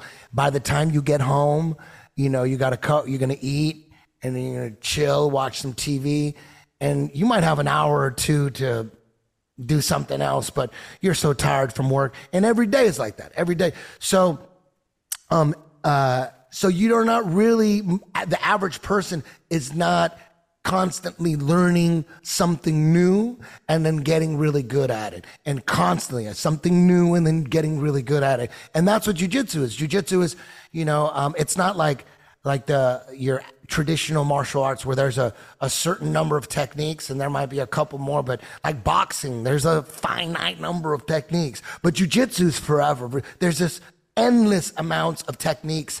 Most jiu-jitsu masters suck at more than they're good at. You know what I mean? Like there's so many techniques. There's no way you could be a master of all of them. But go ahead there. So my point is, in jiu-jitsu, you're constantly reminding yourself that you suck at a technique, and then if you practice it, you get better at it, and then you're good at it, then you get ninja at it. And you're like, whoa. And you're constantly reminding yourself that, man, you could do this with anything. You want to get into real estate, you want to get into this business. If you put your mind to it, it constantly reminds you. That's why in my experience, I've known a lot of super successful people that became super successful after jiu-jitsu because they knew, like Todd White, he's an example. Like Todd White, he's a painter, and his work ethic is what got him to where he's at now financially in the art world. The guy's huge. And I think without jiu-jitsu, most people don't have the confidence to learn something new. They think, oh, I can't do nothing. Oh, I can't do that. I can't. Jiu-jitsu guys don't do that. Jiu-jitsu guys go like, oh, I can't do it right now, but if I put my mind to it, I know I could do it. And you know that. And then with business strategies, you apply the same knowledge. It's the same thing. Jiu-jitsu gives you a physical discipline. Jiu-jitsu gives you a mental discipline. Jiu-jitsu gives you a spiritual discipline. And what happened is people say, oh, how come you're still so happy to train? Man, this is part of my discipline. I don't have to be inspired to train jiu-jitsu. I want to train jiu-jitsu. It's part of my discipline to go there and do it because I know that is good for me. Yeah. Everything I ever had in my life is through jiu-jitsu. Today's world, you can do anything you want in life to be successful. And if you do not know, you can learn. Jiu-jitsu tells you that every day. Whoever you want to be in life, you can be. Don't get me wrong. I don't think no one born to work from 9 to 5. I don't think. If you want to be somebody in your life, you cannot be working 9 to 5. You just make sure you have no time for you on the end of the day. And you sit in front of TV to watch TV. Yeah. We're not born for that. You understand? We're born to live life, to enjoy life. Jiu-Jitsu teaches people that. Look at yourself. Look at myself. Like, man, people say, I never had a job in my life. I don't want to have a job. I want to live my life. I want to do jiu-jitsu. Through jiu-jitsu, I like so much that a lot of things are start coming into your plate. People said, I want to run, go after my dreams. Man, the dreams will come to you if you do the right thing. If I run after something, that means that thing is running away from me. The way jiu-jitsu does is bring things to you. You look into your school, how many business, how many things you create with the people that came to you to learn jiu-jitsu from you. People have that in mind. I'm going to run after this. Man, if you're in good spiritual, mental, physical illness, if you're good, things will come to you. Jiu-jitsu does that for people they don't even realize. How many of things you achieve in your life that guy sitting next to you on the mat, hey, they have a great idea for you to do this. What? Here we go. You don't have to go after things. If you are in a good sense, things will come towards you. Yeah, that's the story of my life, man. The last thing I expected was to be a martial arts instructor. That's the last thing. I was just doing jiu-jitsu for fun, to stay in shape initially, but I just got obsessed with it because it was real fun. Not for 1 second did I think that anybody would want to learn jiu-jitsu from me, because you know what? Back in the 90s, all the great instructors never thought they'd be teaching jiu-jitsu. Really? I didn't know that, really? All of them. When they realize they already have a school, like, what? Am I teaching jiu-jitsu? Yeah. And you realize you've been doing that for so many years. You're an expert. Yeah, but and things come to you. I never thought anybody, because back in the day in the 90s, if you weren't learning jiu-jitsu from a Brazilian, you weren't really learning jiu-jitsu, because in the 90s, you had to find a Brazilian. Like, if you were learning jiu-jitsu from an American, and I'm Mexican, so I'm like, ain't nobody gonna pick a Mexican over a Brazilian to learn jiu-jitsu. That's how I thought. I was like 28, 29. I'm like, I don't know. I mean, there's who would want to learn jiu-jitsu from a Mexican when there's all these Brazilian legends out here? We got Jacque, we got Hickson, we got all these Brazilian legends everywhere. Why would they want to learn from a Mexican? So I never, ever thought I would be teaching. Never thought. As a matter of fact, right before Abu Dhabi 2003, I was still a brown belt. Before I went to Sao Paulo and tapped out Hoyler, I got offered a job to teach jiu-jitsu while I was still a brown belt at a boxing gym. And they go, hey, you want to teach jiu-jitsu? You know, I'm like, dude, that would be a waste of your time and my time. Ain't nobody going to show up and learn jiu-jitsu from me. We got all these legends all in LA. Like, why? So I turned the job down. And then I went to Sao Paulo, tapped out Hoyler, and the job I was working at the time was I was writing for the Man Show on Comedy Central. I just quit my strip club job to work while Joe hosted the Man Show, and that was horrible. That was horrible. That was a nightmare. So I went to Brazil thinking, oh man, what am I gonna do? This is my last vacation. My job sucks. The show's gonna get canceled, and it's horrible anyways. So when I came back, I'm like, you know what? I went back to that boxing gym and the bomb squad to see if the offer still stood. Because I go, you know what? I just tapped out Hoyler. I might be able to teach. Let me try this out. And I did it in the first day. It's going to be 20 years. First week of June this year, 20 years. And that first day, it was the first Thursday of June 2003, and 18 people showed up. And right there, I'm like, I couldn't believe 18 people showed up. I just got on the internet and said, hey, I'm teaching at the Bomb Squad. I'm starting to teach there. And then I got like the misfits, all the people that were unhappy at their school, just misfits showing up. And it was 18. I'll never forget that. I was like, whoa, I think I can do this.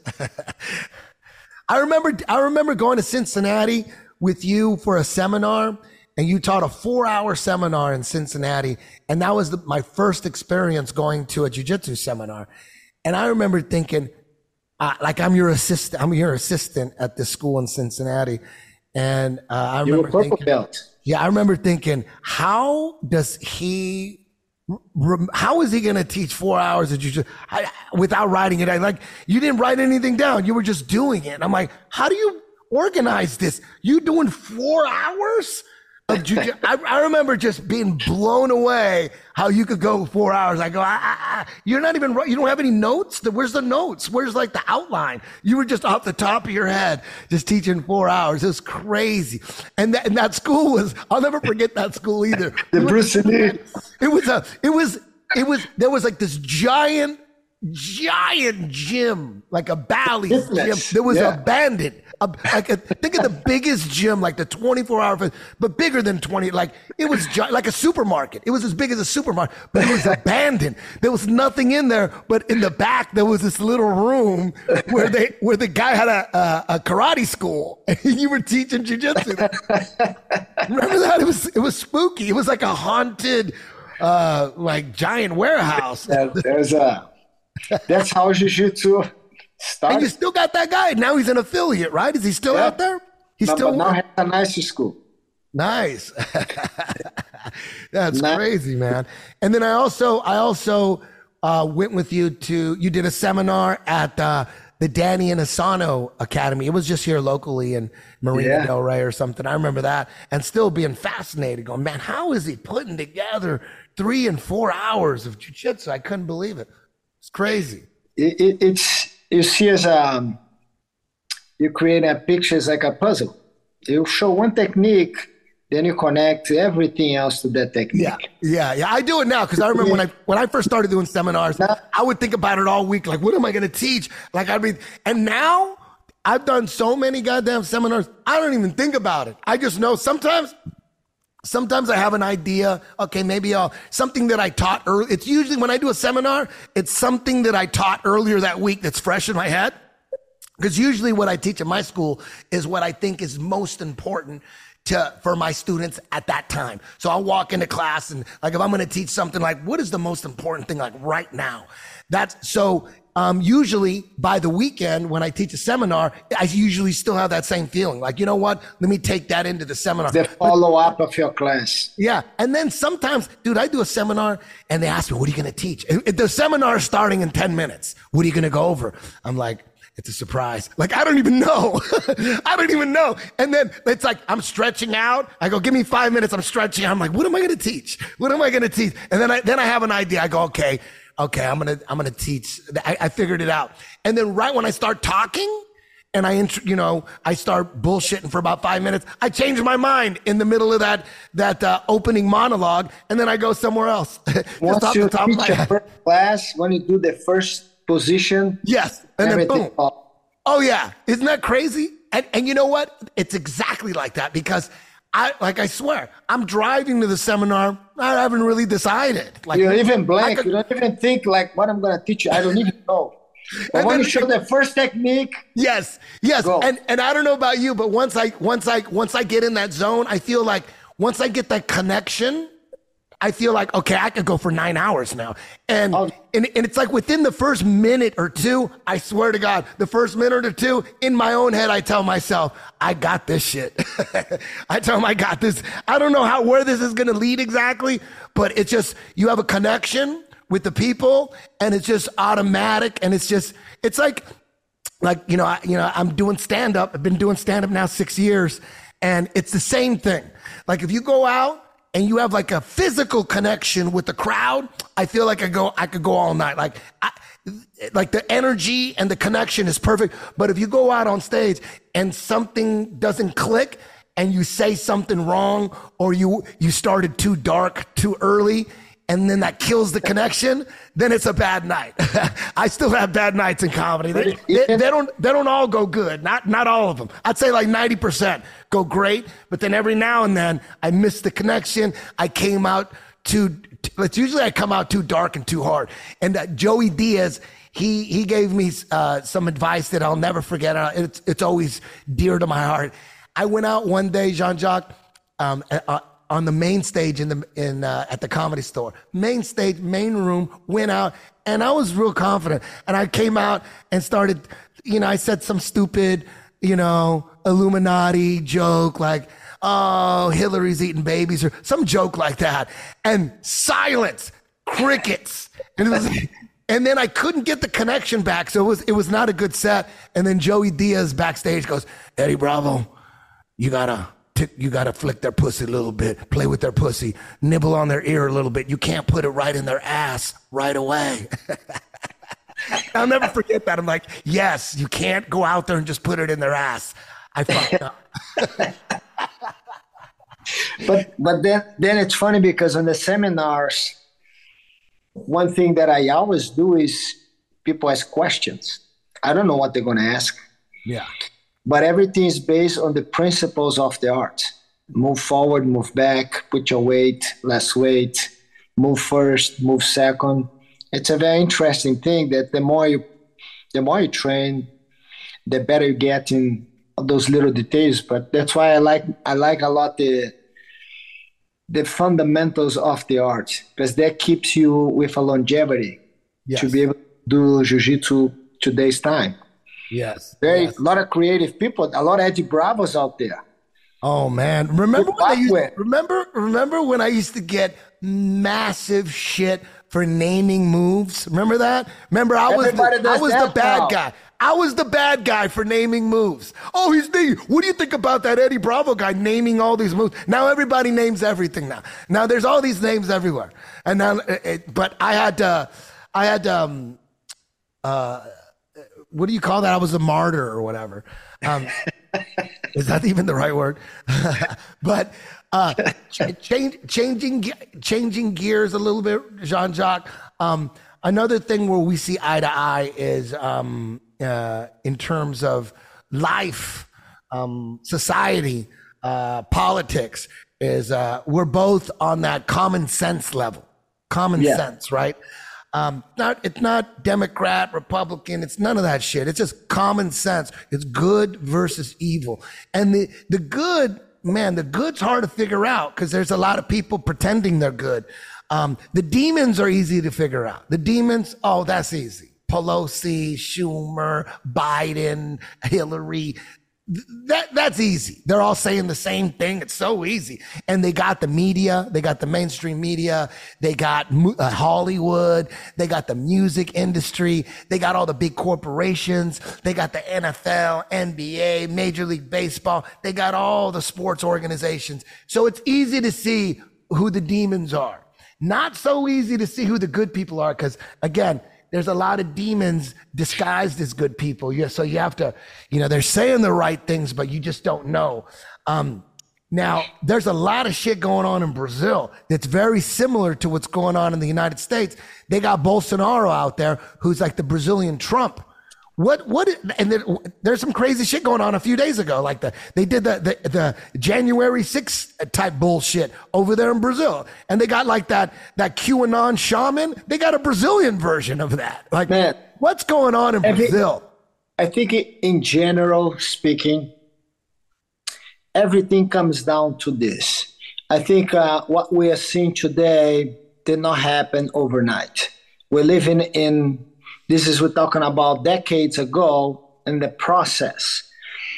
And I think when we're talking about education, and if you have a bad school, you're going to make bad professionals. And bad professionals will have not so good results. And I think one of the biggest things today problem is people not knowing the meaning of the words. They don't know. They don't know the meaning of the words. If I hire a lawyer who doesn't know well the words to use, he might do the case completely wrong for me. Yeah. And I think it's been decades of bad education in general in every single area of people's life. You go to university today, you're not going to get the degree you were hoping for 30, 40 years ago, which will make a difference in your life. You go to university, you go to school today, you get out smart, supposedly, or dumb as hell. We don't know what they're teaching us. You understand? I think people don't know the meaning of the words anymore. Nobody reads the content. Everybody just reads the title. I just see a title of something. Yeah, I know what it is. Nobody wants to waste time to read the content of the news. I will give an example. I want to be in the jiu-jitsu community, I would say. A lot of people, I have a book with 25 chapters. People read the first 2 chapters, they become experts. They're not ready to teach. They might be good fighters, but they need to go through a lot more to become good instructors. And I think in every area of our life, in professionals today, not in only Brazil and America, is a people not being well educated. It's very hard today for you to have some kind of a communication. People are very short in their vocabularies. Many years ago, they did a study in Brazil when they have those drug cartels on those favelas. And the police brought one of the bad guys, the main guy, and the police interviewed that guy. His vocabulary was only 20 words. Everything he wants to say is just 20 words. He knew how to use it. And that's what we see today. If you want to talk to people, they don't have too many words to give you an explanation of why. They're just following what somebody else said. There's no communication in that aspect because it's a lack of education. You know how many words we hear out there and we ask the person, "What do you know what you're saying?" I have no idea. I'm just copying this person that said this. People don't even want to find out what actually is or what actually happening. Everybody, I think the technology make people, the danger is too lazy, and you have the people that are too smart. I think the majority of people don't want to think anymore. Do we know the phone number of people in our iPhone? You just click the name. You don't know even that number anymore. People are thinking less. That's the problem today. And the less they think, the result is not going to be the best. That's an unfortunate thing. In Brazil, is repeating the story over here. It's an unfortunate, We have always, it's not about if you are from one side or the other. It's the common ground for the most of people. And I think politics is not a job. And today, politics is a job. I want to get to that job. I want to get rich. That's it. It's not about solving anybody else's problem, I want to become a CEO of the company. I don't care. I just want to get rich. It's all about the money now is the number one goal, not solving anybody's problem. And that is unfortunate because the society is the one that loses the most. Down the road, people that are against others will realize that, you know what, that other person is not my enemy. The enemy is somebody else who's creating all this situation. I never thought in my whole life I would see homeless in the richest country in the planet, America. I never thought. I grew up in Brazil seeing homeless on the streets. I never ever imagined seeing homeless here where we live today. That's something that blew my mind. I mean, the favela situation in Brazil, isn't it 50% favelas? Because I know like 20 years ago it was 50% favelas. Did they fix that, or is it still the same? Still the same, just bigger. That's insane, because favelas are... The difference is this. You in Brazil, you are obligated to vote. You're obligated. The less education I provide to people, the less they think about it. Then whatever I tell with nice words, I will be able to convince you. As somebody who wants to governor, I don't want to have smart people that want to talk to me about it. You know what I mean? I want to have people that are not so smart that I'm convinced them to do, this is the best for you. In Brazil, the same thing is the majority of the population, unfortunately, are not well educated. And the information they get are very limited. And because you're obligated to vote, let's say you go to a neighborhood and say, hey, everyone, I'm going to give you guys, I'm going to put like nice roads for you guys if you guys vote for me. Then I'm going to vote for this guy. He's doing something for me. But after the elections, it will never show up again. You know what I mean? Yeah. I'm buying my way in. That's basically what happened there. That's how it happened there. And I think it's a lack of education, a good education in general. It makes people not so smart.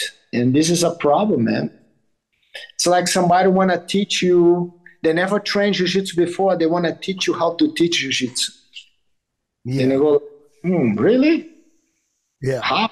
Now, what is there hope for Brazil? Man, I think in many countries our hope is what? The military. You Look think into so? the military and say, hey, please do something. Do something. But then the military could be corrupt as well, though, right? That's another thing. I mean, then we're losing hope little by little. And Yeah. at the end, it's all about what? Money, power. Yeah, it's You know just, what I mean? it's just so hard to tell who's legit and who's not. I mean, based on like the words coming out of people's mouth, like when Trump says America first, when Trump says make America great again, and most of the stuff, if you sit and listen to Trump, yes, he's arrogant. Yes, he you know. I would tell you this. I grew up in Brazil, and I was listening to America is the number one. And I used to live in Brazil. I never even thought I'd be living in America. And I was wondering, like, wow, I wish Brazil was number one. That's why we put so much faith in the soccer, because soccer is what? Number one in the world. Every country wants to be number one. Today, I live in America. I want America to be number one. Not number two, not number three, not number four. I want the America to be number one because I live here. I became an American too. I want to see the best over here. That's why we're here. And people got to realize no other country in the world will give so much opportunities to anybody that comes here to have a decent life. Only America. No other place in the world. I had a chance to travel all over the world. Only in America, if you do it right, you make it. You can have a nice life for you, for the generations that come after you. Only United States of America provides that.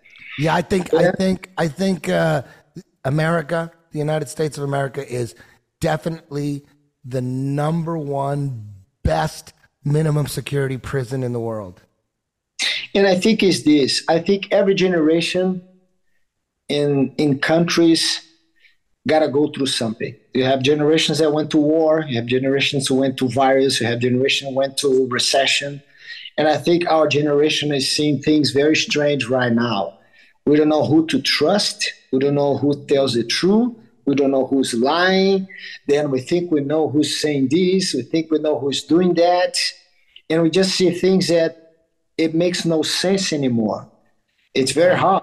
Yeah, I don't know. I don't watch TV anymore.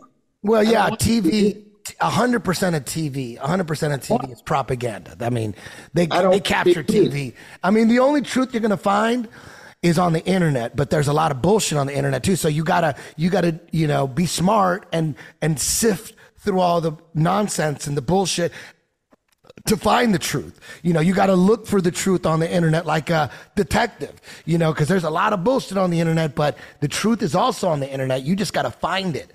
And with Trump, for instance, when it comes between Biden and Trump, Biden, 100% demon, and everybody that's with him and supporting him, demons. That's 100%. That's 1,000,000%. It's 1,000,000. Trump, to me, I'm like, I can't trust anybody. I hope he's all about America first. I hope he really is battling the demons. I hope he is. Think about it. A few years ago was the best years business-wise of my life in America. Absolutely. Oh, coincidentally, who is the president? Yeah. Now everybody's struggling in general. Coincidentally, who's the president? You know what I mean? Exactly. And I think people got to realize that things are different. Some people better, most of people not so good. And we see, I think our generation is going through some challenge times, misinformation, not a good education, But I think at the end we will turn things around. I think the time will prove that the good is much better than evil.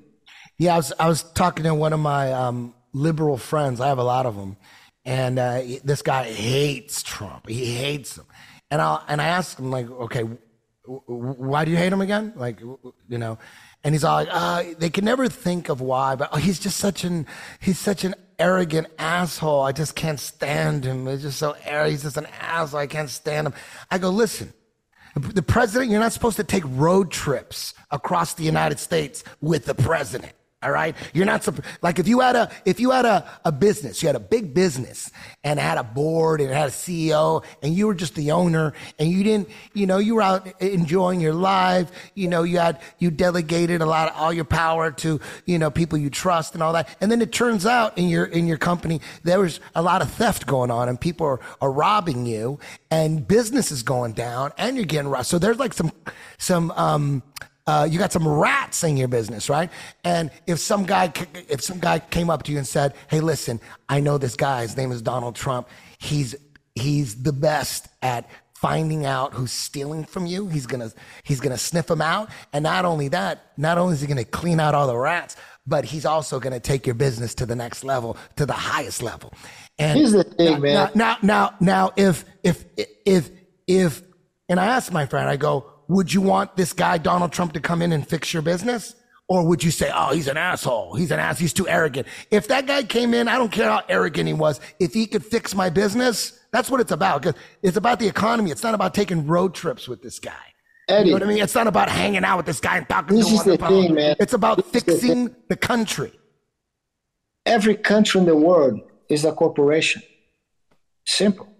I wanted somebody who knows how to manage the business. If you manage the business well, and to be a good leader, you're not liked by many because you have to make decisions. Every time we decide something, people are affected. Some good, some bad. Yeah, but he play that clip, Hibbler, real quick. Listen to this, Jean-Jacques. When did Trump say this? Joe Biden, Chuck Schumer, and crazy Nancy Pelosi are the sinister faces of this corrupt and lawless political establishment. They enrich their families in Ukraine, China, Russia, while they set violent criminals loose without charges while prosecuting their political opponents for fabricated crimes. They legalize mass robberies and cheer for BLM and Antifa rioters, ransacking our cities while they hold nonviolent protesters without trial, destroy their lives. They indoctrinate your children to hate their parents while calling you a hateful racist. They stick the FBI on mothers at school board meetings while they teach 4-year-olds to pick their own genders. Oh. Would you like to change your gender? And they say it's absolutely fine for a boy or man to participate in women's sports. I don't think so. They use big tech to censor you. They use the deep state to spy on you. They use the media to slander you. They use the legal system to persecute you. It is a persecution. All the while they claim as they are the ones defending democracy. They say they are the ones that are going to defend your democracy and your justice. It's a lot of bullshit. That's what it is. Yeah. Man, isn't that crazy? I like that. Everything he said, it was true. I mean, what did he say? Isn't that happening right now? Exactly. But he's an asshole. He calls people out. That's what's going on. He's calling people out. People don't know the meaning of the words.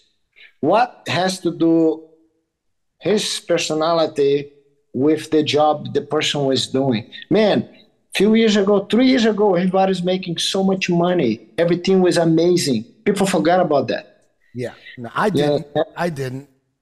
Then they realize it's something sad, and I think down the road, all the people that are against will realize, like, holy shit, it's hitting on me now.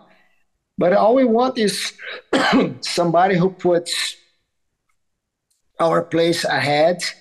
Because you're thinking about in your life, if you think who's the most important person for you in the world, My son. Wrong. Yourself, because your son can only be good if you're good. Because if you're not doing good, your son's not going to be doing good.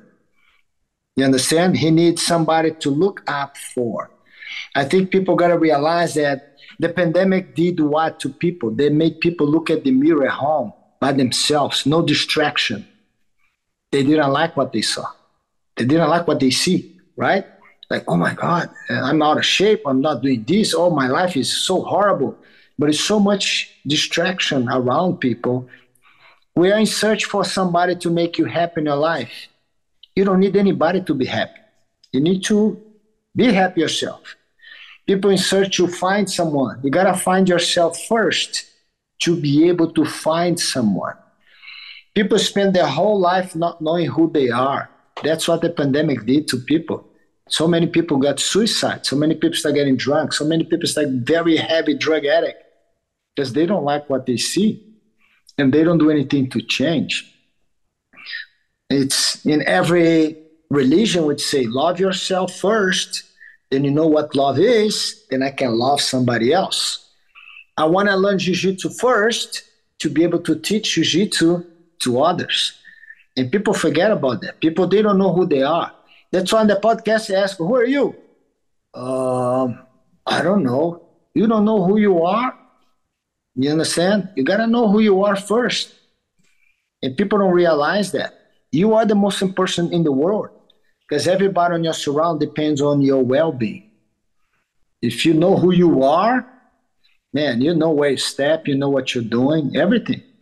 The sun is an extension of yourself. I understand what you're saying because who is the most important person? For my kids to be good, I have to be good first. You understand? Yes. Now, what advice would you give to someone who's listening to this right now who's thinking, damn, maybe I don't know who I am. How do I find out who I am? Man, look at your life. I think people are here, but they're not living their life. And I think people are always in search of something. Through jiu-jitsu, I was able to see life in a different way. I was able to understand what friends are. I was able to understand what family are. I was able to understand what love is. I was able to understand a lot of things in my life because a lot of the things that people don't know who they are is because they don't have a family. A lot of people, they're born and they don't have their own family. And they don't know what family is. That means they don't know what love is. They don't know what friends are. They don't know a lot of things that in jiu-jitsu, you end up learning a lot about yourself. You cannot lie to your instructor when you train jiu-jitsu. If you're an asshole, you're going to show you're an asshole. If you are weak, you're going to show that you're weak. If you're afraid, you're going to show that you're afraid. If you're very aggressive, you're going to show. You're going to show your personality. And what jiu-jitsu does, and we don't even sometimes know how we do that, but through the teaching that we do using the mechanic of jiu-jitsu, we're changing people's life to make them to believe in themselves first. If I don't believe in myself, how am I going to convince you to believe in yourself? And jiu-jitsu makes you start looking for yourself. How can I get better? Oh, I'm going to start doing diet to do better in jiu-jitsu. Jiu-jitsu to me is a magical word that I'm able to use without offending people. Eddie, you want to be a world champion? You got to start eating better. The reality is your health is going to get better. But jiu-jitsu does not let I offend you. Man, you're looking fat, so horrible. You should do something. Now I use jiu-jitsu as a magical word for you to achieve your goal. Consequently, it's not for jiu-jitsu, it's for yourself. And I think people gotta ask that question: Who am I? What I like to do in life? I don't want to follow anybody. I want to lead myself. People are used to follow here, follow there. No, I don't want to be like anybody else. I want to be myself. And I think you look at the mirror. It's an easy thing. Look at the mirror and ask yourself, who are you? And I guarantee you're going to find the answers that what you want to be, what you don't want to be. You want to see what you're doing that you don't want to do. and you change yourself. But the benefit is people finding their environment they are happy with. But I ask that question too is, what would you like to be doing 5 years from now? I would like to be able to play catch with my son, and because my back, Jean-Jacques, man, I haven't been to class because my shoulders are healed. The stem cells fixed my shoulders, but my back, I got metal back there. I got screws, and man, my back is not doing. The point is this: why I have to wait 5 years? Why don't I do that today? Average. People work until 67 years old, until they retire. Average, roughly speaking, is people live until 78. I work my whole life to be able to enjoy 11 years. How crazy is that? It's insane. Insane. Yeah. People should be living their lives today.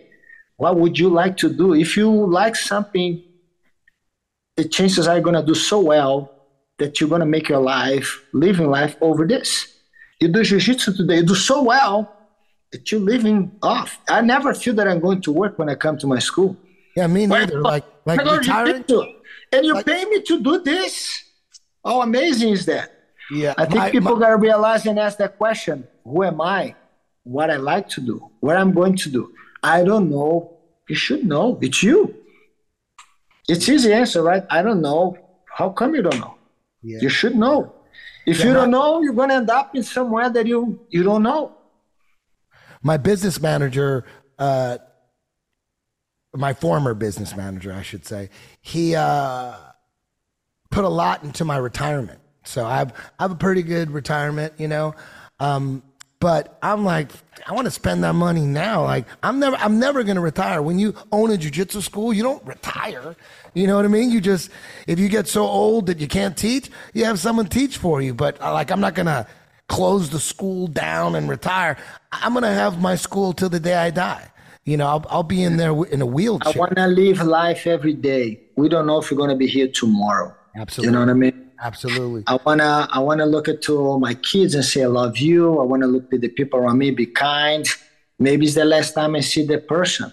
It's not being, I'm just being realistic. That's why I wanna live life, be happy, make people my surround happy. You know, making a good living. Some people, wealth is have a good job on the weekends, do this. They're happy. They achieve their goals in life. I'm so happy for them. Some people is to have a mansion in Malibu. That's their goal. You know what I mean? But every time you know what you want in your life, you're going to be a happy person because you like what you're doing to achieve their goal.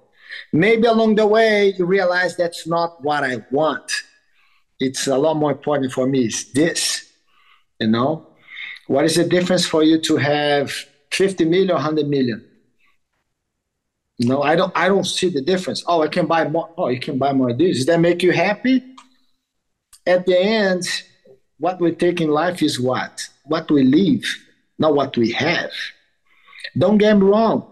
Everybody has, and I think it's so much money in the world.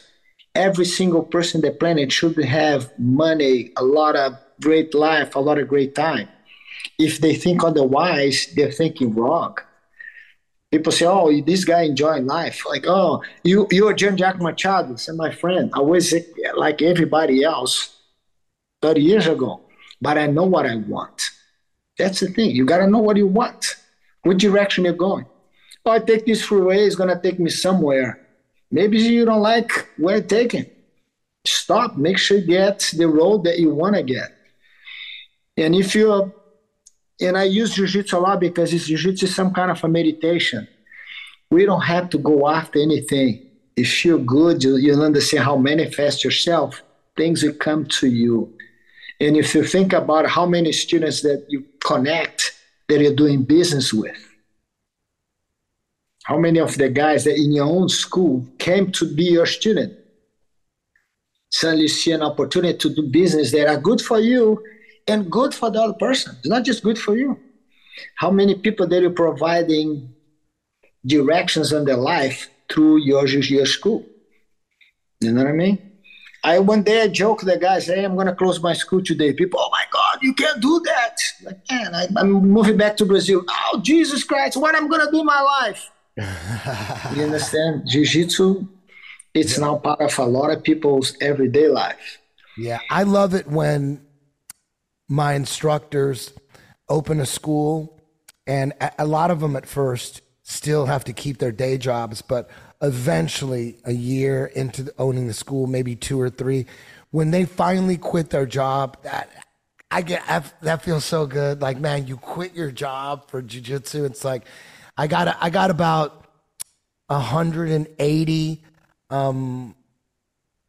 head instructors at schools all over the world, and what a job teaching people. Think about it. Teaching people how to defend themselves, how to defend their families. The process of that started on that decision that you made to start training jiu-jitsu. On the decision I made to buy the Mercedes instead of the VW. that's what did it right there. You were investing in yourself. Yeah. A lot of people, they forget about that. When they just think about investing in themselves, when they start making money. Oh, now I'm going to get a personal trainer.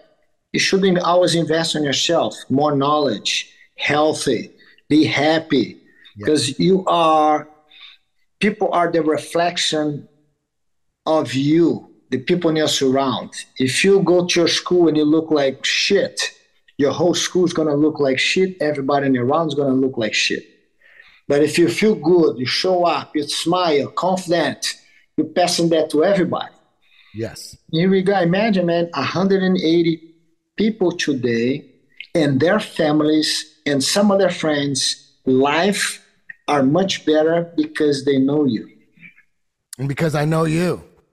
You understand? I couldn't have done it without you, Jean-Jacques. No, but that's the best one, man. You were always there to guide me along, because I was doing unorthodox stuff. I had crazy ideas, but anytime I hit a roadblock, you were always there to help me through the roadblock.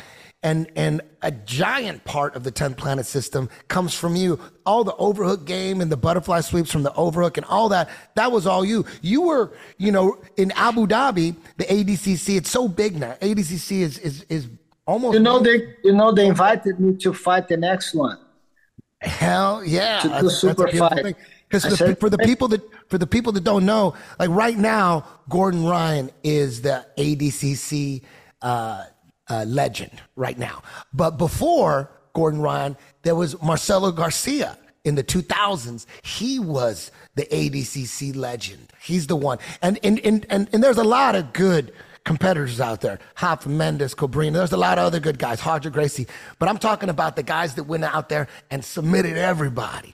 That was Gordon Ryan, and that's Marcelo Garcia. But before Marcelo Garcia, it was you. You were the first ADCC legend. You were the first one to go out there, because the first couple, was a bunch of jiu-jitsu guys fighting wrestlers and without a gi, and there was a lot of boring matches. There was a couple great matches here and there, but the first couple Abu Dhabis it was atrocious, really. But when you came out and you finished everybody, the first year you came out, you finished everybody to get that gold medal. Everybody was like, whoa, it is possible. Because a lot of guys were out there thinking, without the gi, it's too slippery. It's hard to finish. And then the wrestlers knew how to throw bodies around without a gi, but they didn't know how to pass the guard. Wrestlers didn't know how to finish. They just knew how to control without a gi. And the jiu-jitsu guys, they knew how to pass the guard and submit. But without the gi against a wrestler, there's a lot of stalemates. But you're the one who came out there,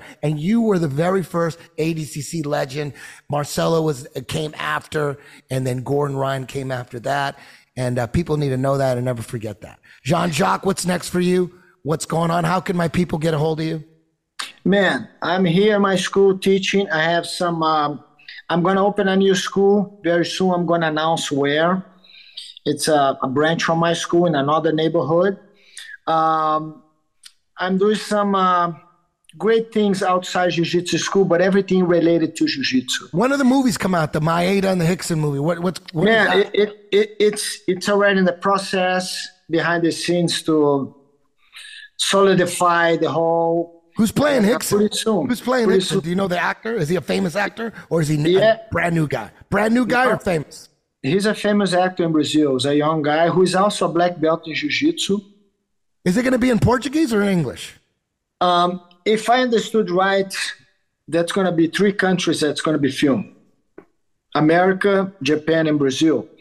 And if you're in Japan, they're going to speak Japanese subtitles to make really what it is. Yeah. And if you're in Brazil, Portuguese subtitles. Yes. And in America, English. And I think there's a way to go. I'm very excited about it, to be part of this. And Did you consult any? Did you put together any fight scenes? That's what we're going to do. We're going to make people fight the jiu-jitsu on that 80s. It's a different fundamentals.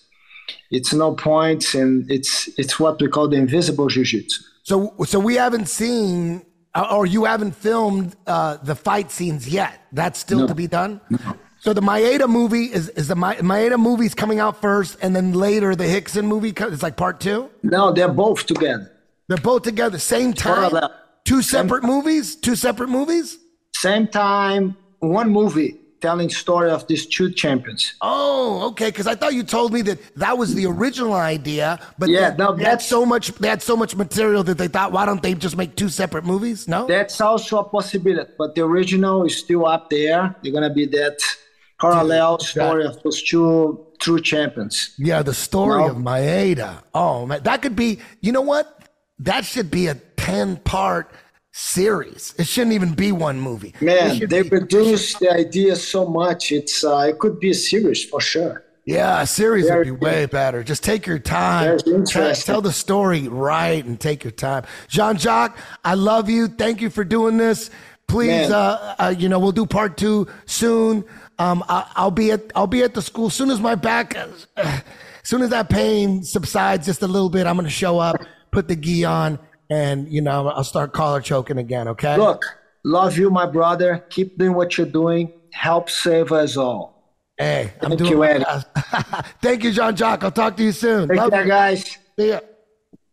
The Jiu-Jitsu Dojo is the ultimate training ground for life. Jiu-Jitsu will accelerate the evolution of your being, your consciousness, your soul. Through this amazing art, you will prove to yourself that you can master anything you set your mind to. Happy birthday, Eddie Bravo. I leave for Brazil tomorrow. Are you the Fear Factor guy? I'm like 6 pounds over. Time to sweat it out. Just imagine someone that has no idea how different your game is.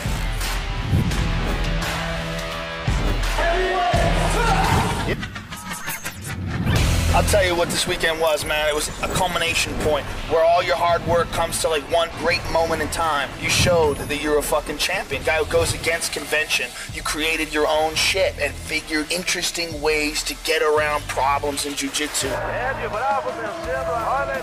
And shows you that great things are possible if you work hard, if you dedicate yourself, and you use your creativity, and you push through. Your own human potential just goes up. My 10th Planet Association has grown rapidly to over 70 academies worldwide, and their curriculums are all synced to 10th Planet headquarters located in downtown Los Angeles. I'm Eddie Bravo. I hope to see you on the mats. You can tell it's real because it looks so fake.